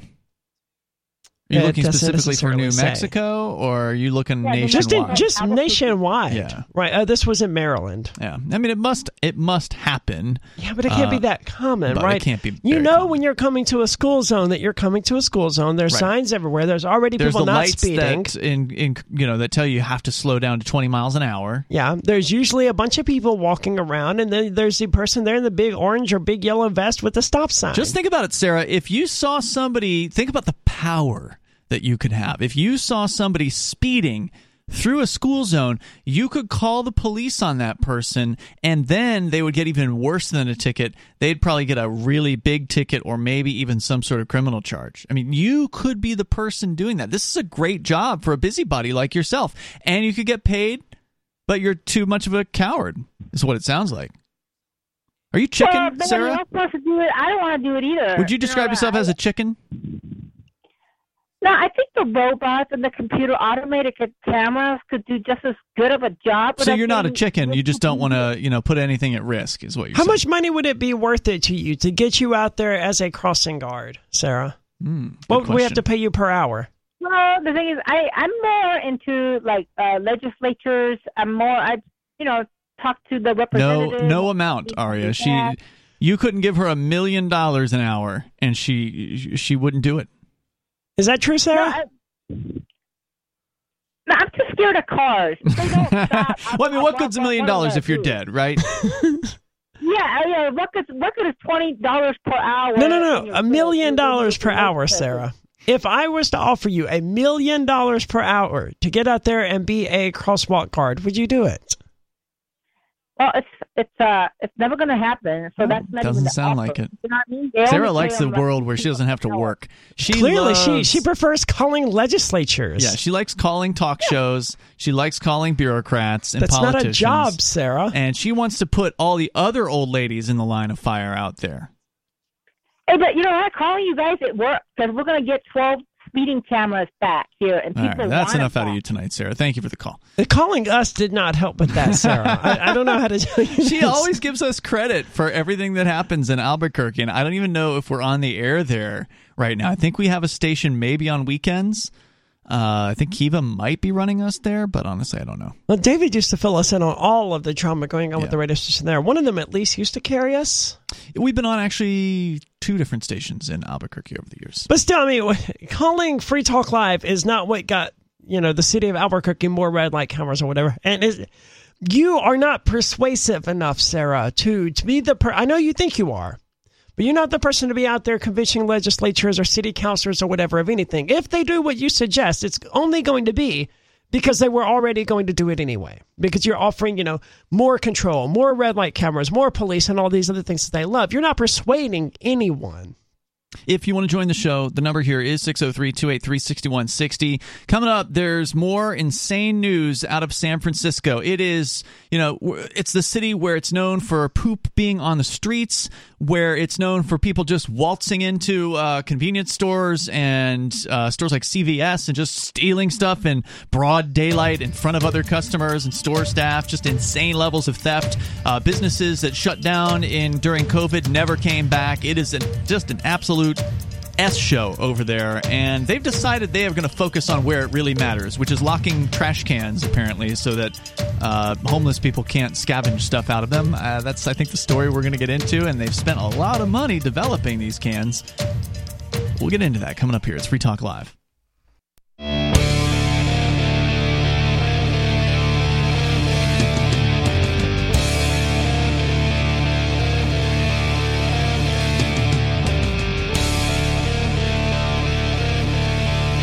It's Free Talk Live, and the phones are open here. The number for you is 603-283-6160. Bring up anything you want.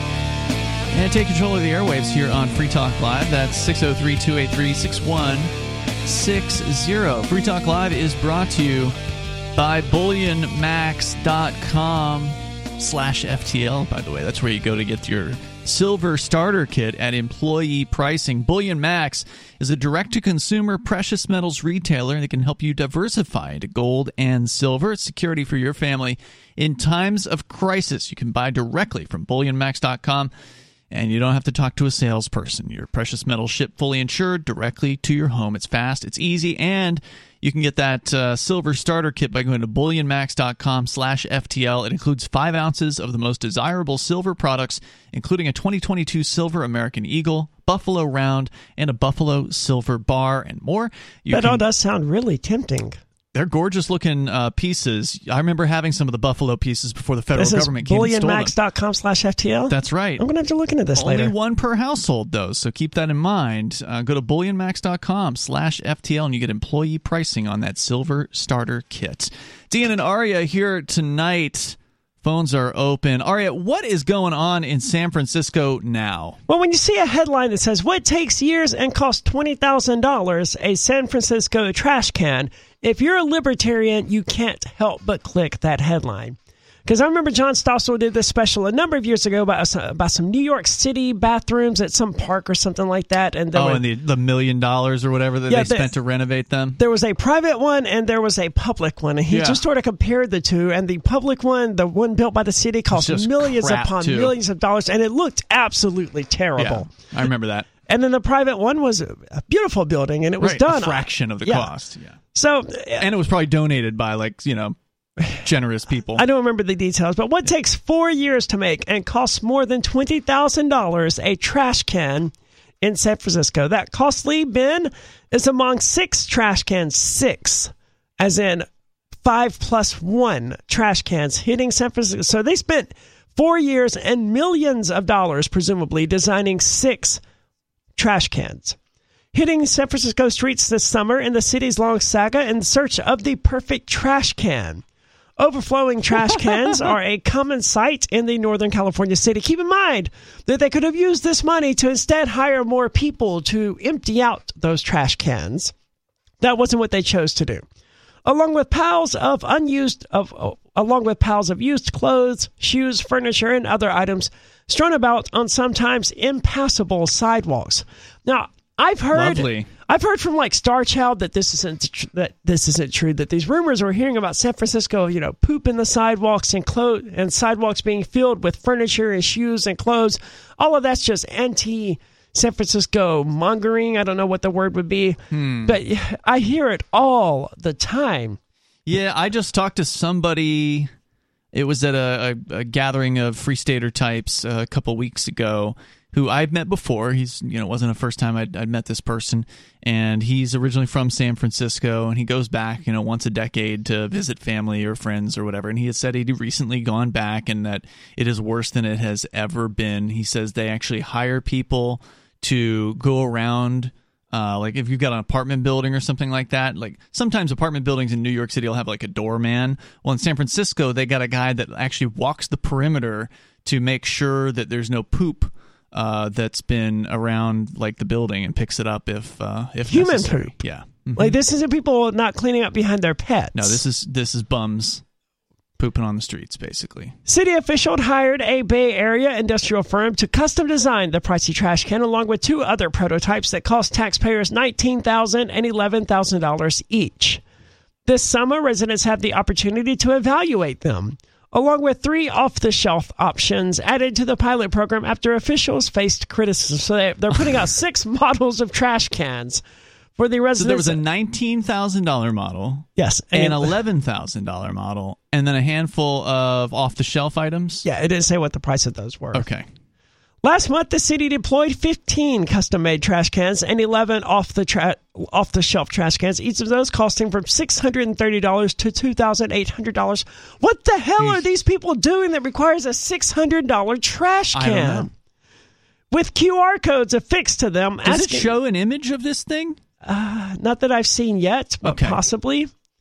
And these trash cans also included QR codes asking residents to fill out a survey about them. City officials said they intend to pay no more than $3,000 per trash can. I will custom make them trash cans for $3,000 per. Are you kidding? San Francisco began a search for the perfect trash can in 2018 when officials decided it was time to... Oh, my God. 4 years later, yeah. When officials decided it was time to replace the 3,000 public bins that had been on the streets for almost 20 years. Officials say... okay. So this isn't supposed to be out in front of somebody's house. These are the ones that are scattered throughout the streets. Yeah, I see. Okay. Officials say the current bins have too big a hole that allows for easy rummaging.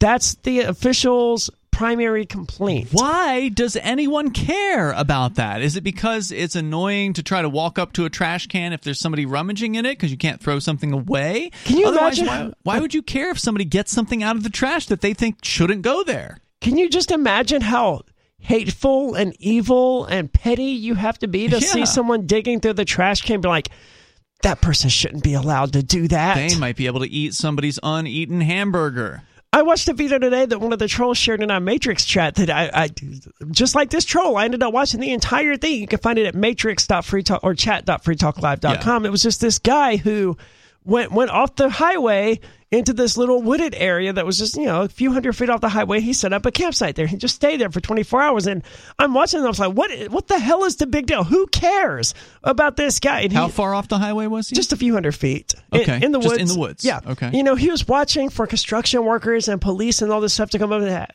What the hell has happened in American society, in just Western society or the world in general, where you're committing a crime by not having a place to live? It's just insane that we've reached this point, that this person trying to go out into the woods and throw out a tent on this property. This isn't private property. No one lives here. No one's using it. But this guy just goes out there and throws out a tent.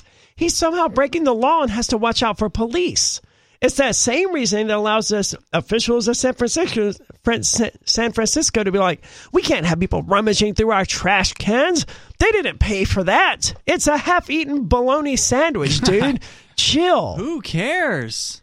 I can't imagine these people. These people need Jesus, man. I don't know what can reach the heart of someone who's that evil. Yes. Yeah. Well, just anyone who sees someone camping, homeless, off in the woods or whatever, on public property, or see someone rummaging through a trash can, and their heart isn't filled with pity; it's filled with malice when they look on it. I don't know how someone gets like that. The bins also, now, actual criticisms. The bins also have hinges that need constant repair, and locks that are easy to breach. These are the current ones. Yes. Well, why do they have locks in the first place? If someone was to steal your garbage, let them. I guess maybe it would be a problem if. So they talk about overflowing, right? So if you got an overflowing trash can and somebody just pulls out the overflowing trash can and then they just dump it everywhere, I could see that is a problem, right? Making a huge mess just because they might get a French fry out of it or something like that. There's more coming up here. The number is 603-283-6160. And in a place like San Francisco, where you've got people who are so strung out that they're literally crapping on the streets, you better believe they're not going to be concerned about putting the other trash back. More coming up.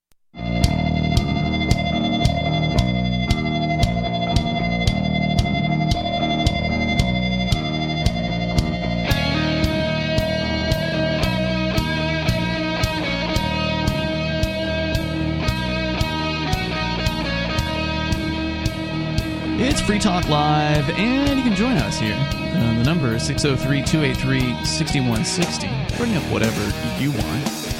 603-283-6160. We're talking about the boondoggle of the government trash can that's happening in San Francisco, and apparently they've been doing this since 2018. The story you're sharing tonight is fresh from the AP News on the subject, Ari, and we're going to continue with that. But I do want to thank Roger Paxton, who is a longtime Free Talk Live supporter. He's one of our amps, and you can join Roger. Roger's a gold level. He's doing $10 a month, and you can do it for as little as $5 a month over at amps.freetalklive.com. If you value what we do here on Free Talk Live and you want to help support Free Talk Live, then please go and join AMPS. It's our Patreon, and it helps us out, and it helps us get the ideas of liberty into more ears all around the planet. So once again, it's amps.freetalklive.com.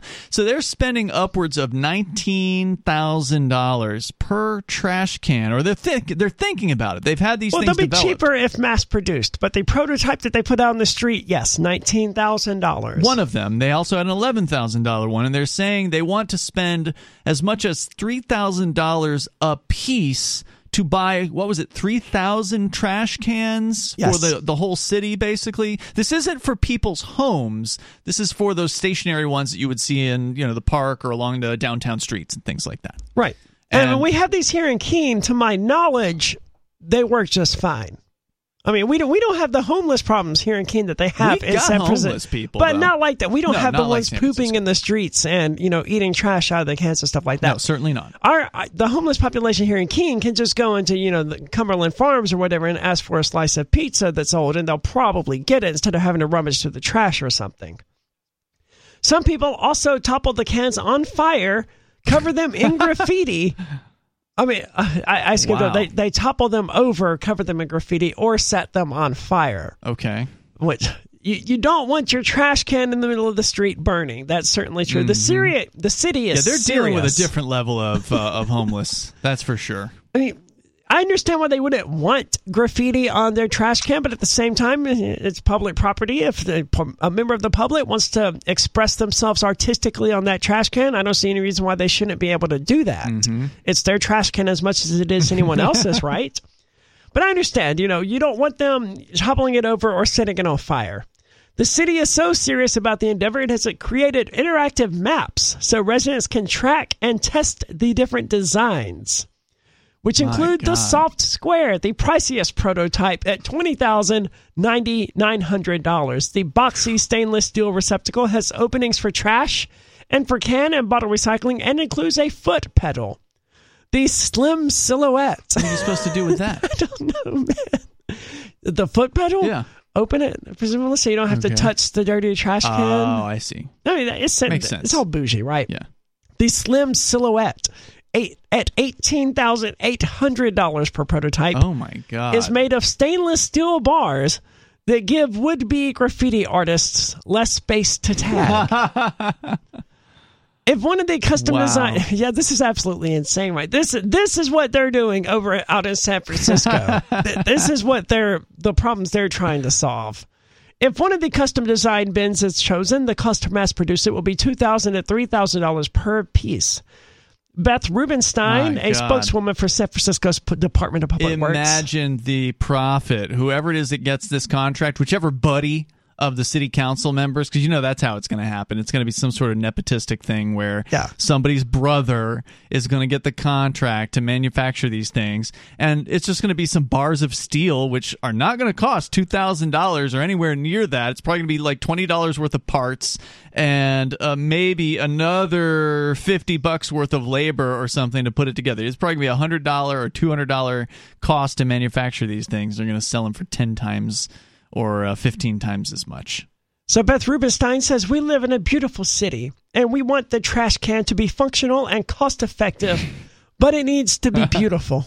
I have never in my life looked at a trash can and thought, that's a beautiful trash can.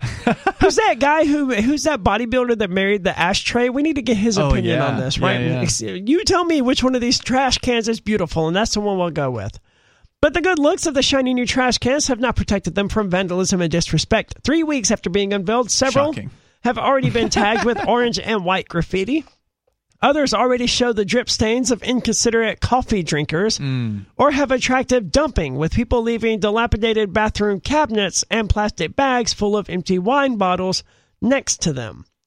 Trash on San Francisco city streets has been an issue for decades. It gets into some background here. That's pretty much, actually, good God, the article goes on and on. Noticeably lacking any pictures of these $18,000 trash cans. I don't know what the AP was thinking when they wrote this article. I guess this is one up here at the top. It looks like it looks like a Dalek from Doctor Who, right? It looks like it's about to shout exterminate and start trying to kill people. The rest of them, it includes a large number of pictures that I'm just now finding. I guess they're all right. Does it show the prototypes? Are these the prototypes? I think so. Yes.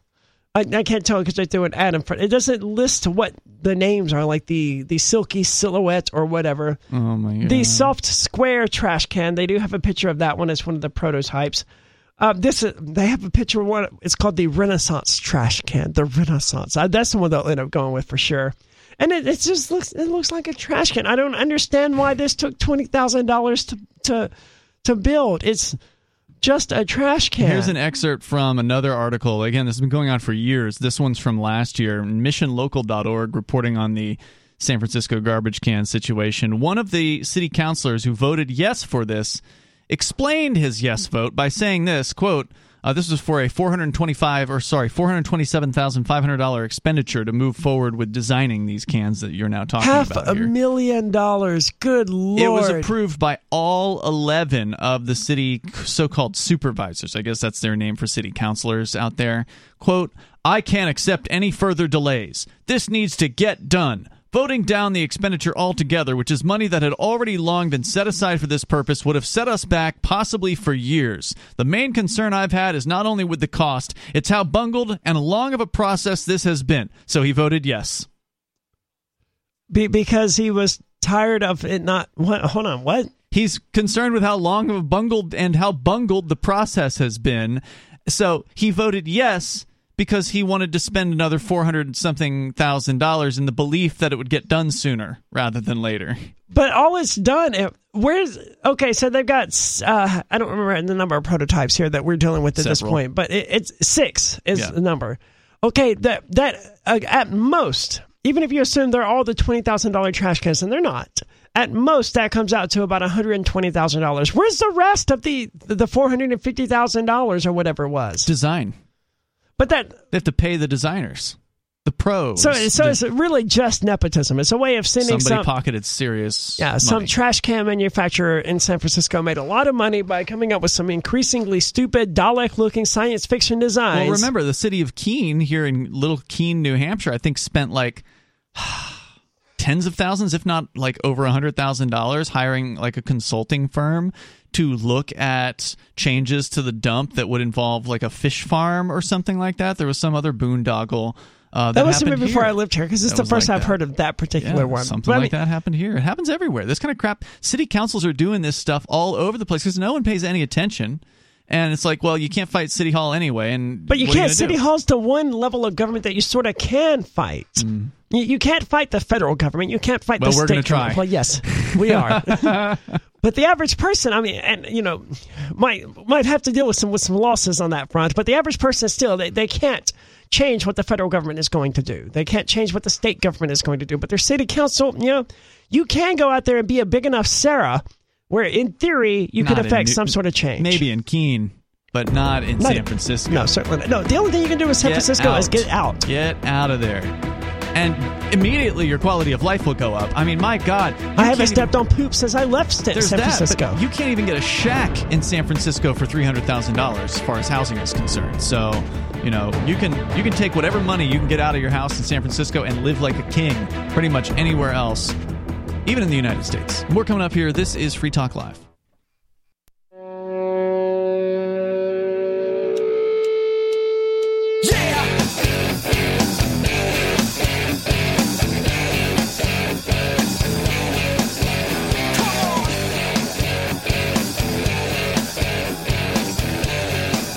It's Free Talk Live. Moments remain here. Enough time for you if you want to join us. The number 603-283-6160. Whether you want to talk about government spending way too much money on trash cans. How much did you pay for? I'm just curious. What did this trash can cost? $15? Maybe $20, and that's probably mostly not even that. And that's mostly for the cost of the actual plastic. Yeah, and it works just fine. Does its job. Well, they need a larger trash can. We're talking about the kind of trash cans that are in a downtown area. You've got to have a large can there, and I understand they want to have it secure. You can't just leave those things sitting out, or people will take them and throw them around, and so I do just understand make it heavy or bolt it to the street or whatever. I mean, there are ways to solve all of these problems. Yeah, well, that's what they're trying to do. They're trying to solve all of the problems, and yes, but some of these aren't problems. Like the homeless guy trying to eat the half-eaten hot dog out of there. That's not a problem. Yeah. Or the guy who's trying to take the shirt out of there because he's cold at night. That's also not a problem. I get that it is a problem when they light them on fire. I get that it is a problem when they dump them out and then make a huge mess where there already was a mess and make it worse. So I understand the concerns.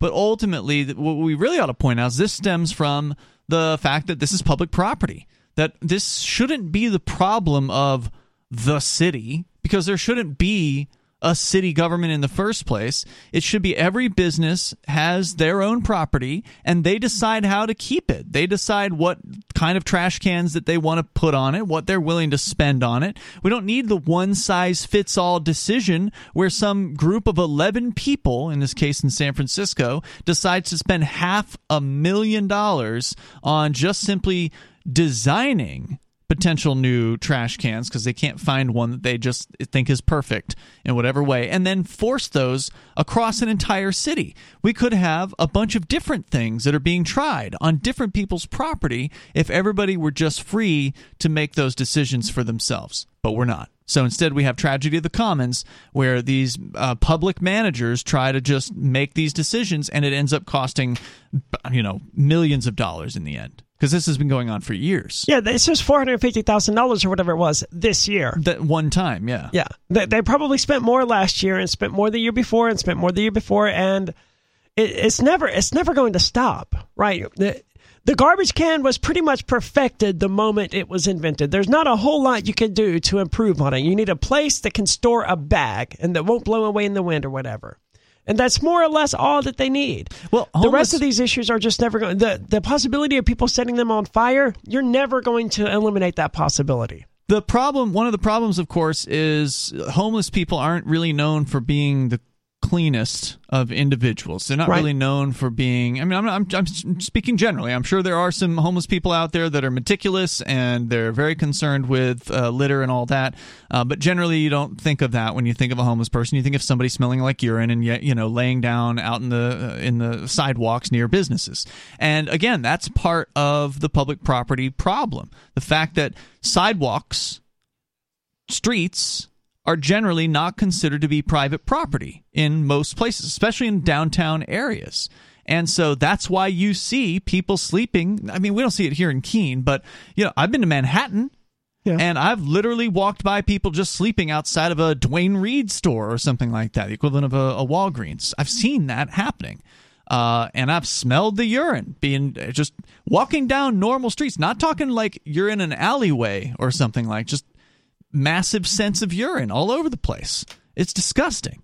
But that's because it's public property. So what happens when we have a private property system, which is sort of like one of the libertarian visions for what things would be like, is every property would be privately owned. Well, then those business owners would be responsible for keeping their property clean, for making sure that people park where they're supposed to park, and making sure there's not some bum sitting out front hitting up the customers for cash as they walk into their shopping experience. Generally, I think you would see less homelessness in areas where people tend to go. I also think you would see properties that would be friendly to homeless people. Certainly. For instance, there is a property here in Keene that years ago was controversial because it's what they call the Hannaford Shopping Center here in Keene. It was owned by a leftist who he's a businessman, but he's also a leftist, and so he was letting the homeless people live in the forested part of the property. And he wanted to continue doing this. Correct, but the city of Keene came in and said, "Oh, well, you don't have these buildings, aren't?" Because they'd had like a shanty or whatever they'd thrown together, a shack, and this wasn't built up to code. We're going to have to force you to take this down, and we're going to kick everybody out, and because we said so. We're the city. And so you get a lot of situations like what's happening now, apparently. And I did find a story that I'd had in show preps from earlier this year. We just never got to it. It was a perfect time to bring it up. The AP reporting that so-called liberal cities are now cracking down on homeless camps. For a long time, they had been the sort of the safety places for homeless people to go to. They supposedly were too welcoming to the homeless, in some cases letting them set up tents outside of city halls, for instance. But now the mayor of Portland has recently banned camping on the sides of certain roadways, and officials are exploring other aggressive options to combat homelessness. An increasing number of liberal cities like Portland, Seattle, and New York are cracking down on encampments after years of tolerating growing numbers of people living in tents. They justify the moves by citing recent violent homeless outbursts, littered encampments labeled as health concerns, and increasing homeless deaths. But advocates for people experiencing homelessness have denounced the maneuvers, saying the homeless crisis is being treated as a blight or a chance for cheap political gains. Makeshift shelters are about busy roadways, tent cities line sidewalks, tarps cover broken down cars, and sleeping bags are tucked in storefront doorways. The reality of the homelessness crisis in Oregon's largest city can't be denied. Well, look, and I understand why it makes people uncomfortable to walk by these places or whatever, but banning it isn't going to make anything any better for anyone. I understand you don't want to walk down. You don't want to go into your Barnes & Noble or whatever and walk past a bunch of people living out of their cars with tarps over the broken windows or whatever. That makes you uncomfortable. I understand. I get it. Deal with it. This is the world that you've made, that you with your Barnes & Noble, you're in part responsible for that situation. Well, it's really the city and the government's responsibility in this case because they're the ones who pushed these people into homelessness, many of them in the first place. You've got people now, with the exception of those that choose it, because there's obviously a certain lifestyle of I don't want to have a house, I don't want to have, property or whatever, and good on them. But then there's a lot of people that are sort of forced into the situation. Maybe they got arrested because of the war on drugs, got out of prison, they lost their apartment, now they're homeless, right? That's one example of what can happen to people. Another one could be that drug addiction, they can't pay their rent, so they're out on the streets or whatever, and there's no help for people because those people are criminalized in a lot of cases. You can't go to the police, they're not going to help you, they're going to put you into a jail cell for that. And then of course you've got the restrictions on building. The government restricts what kinds of buildings can be erected, and they restrict low-cost housing in a lot of cases. And so you can't just have people building their own homes and living where they want to live because the government will literally come in and burn you out of your home. And then you try to, start your own company or whatever so you can pull yourself up by your bootstraps, as they love saying. But nope, can't do that. I'm going to go to Law Dog. He's in Michigan. You're on Free Talk Live. Go ahead, Law Dog. Yeah, I'm going to switch it up a little bit. All right. These homeless people that sit there on the corners, they just want money for drugs, okay? I remember one time I was down near McDonald's there off of First Street in Austin, Texas, and this one guy comes up to me and says, "Hey, sir, could you spare $1 so I could buy a hamburger?" I says, "I can do better than that, bro." I says, "Come on over here. I just volunteered at the food pantry, and I started bagging some stuff. I had 2 bags." He goes, "Oh, I can't eat all that." He says, "Well, I thought you were hungry." I says, "I thought you were hungry." He says, "To be perfectly honest, sir, I just wanted $1 so I can buy a beer." I says, "Hey, next time just be honest with me because I got some beer right here. I just put a 12-pack in the cooler." So I go over there and I pick one out and, I hand him the beer. And he looks at me and he said, like I invented cold beer. I says, "It's cold." And I says, "What do you think I am, some butthole that runs around handing out warm beer to homeless people?" Okay. Yeah. He was. No, I don't understand. Are you saying he was upset at the beer? You try to give them food, they will curse you, and then the cops will come. This guy didn't curse you, though. Wait. You told a story about a relatively pleasant transaction you had with this guy, and then ended with, and this guy will curse you, and then the cops will come. That's 100% counter to the story you literally just told us. I wasn't clear. Was he upset about the beer being cold? This guy was. Hey, I'm talking. This guy was cool. He tried to get one over on me to get a beer. He tried to scam me. I gave him the beer and it was cold. I did my job. Was he mad about the beer being cold? Did my job. Okay, but was he upset about the beer? You want to talk about something else? No, we don't have time. Out of time for tonight. But that was weird. You can call another time. It was really kind of disjointed, but okay. I'm glad you gave him a beer then. Whatever. I do agree that it's a better idea to give a homeless person a sandwich than to give them $5. Because then, are they really hungry? Then you find out.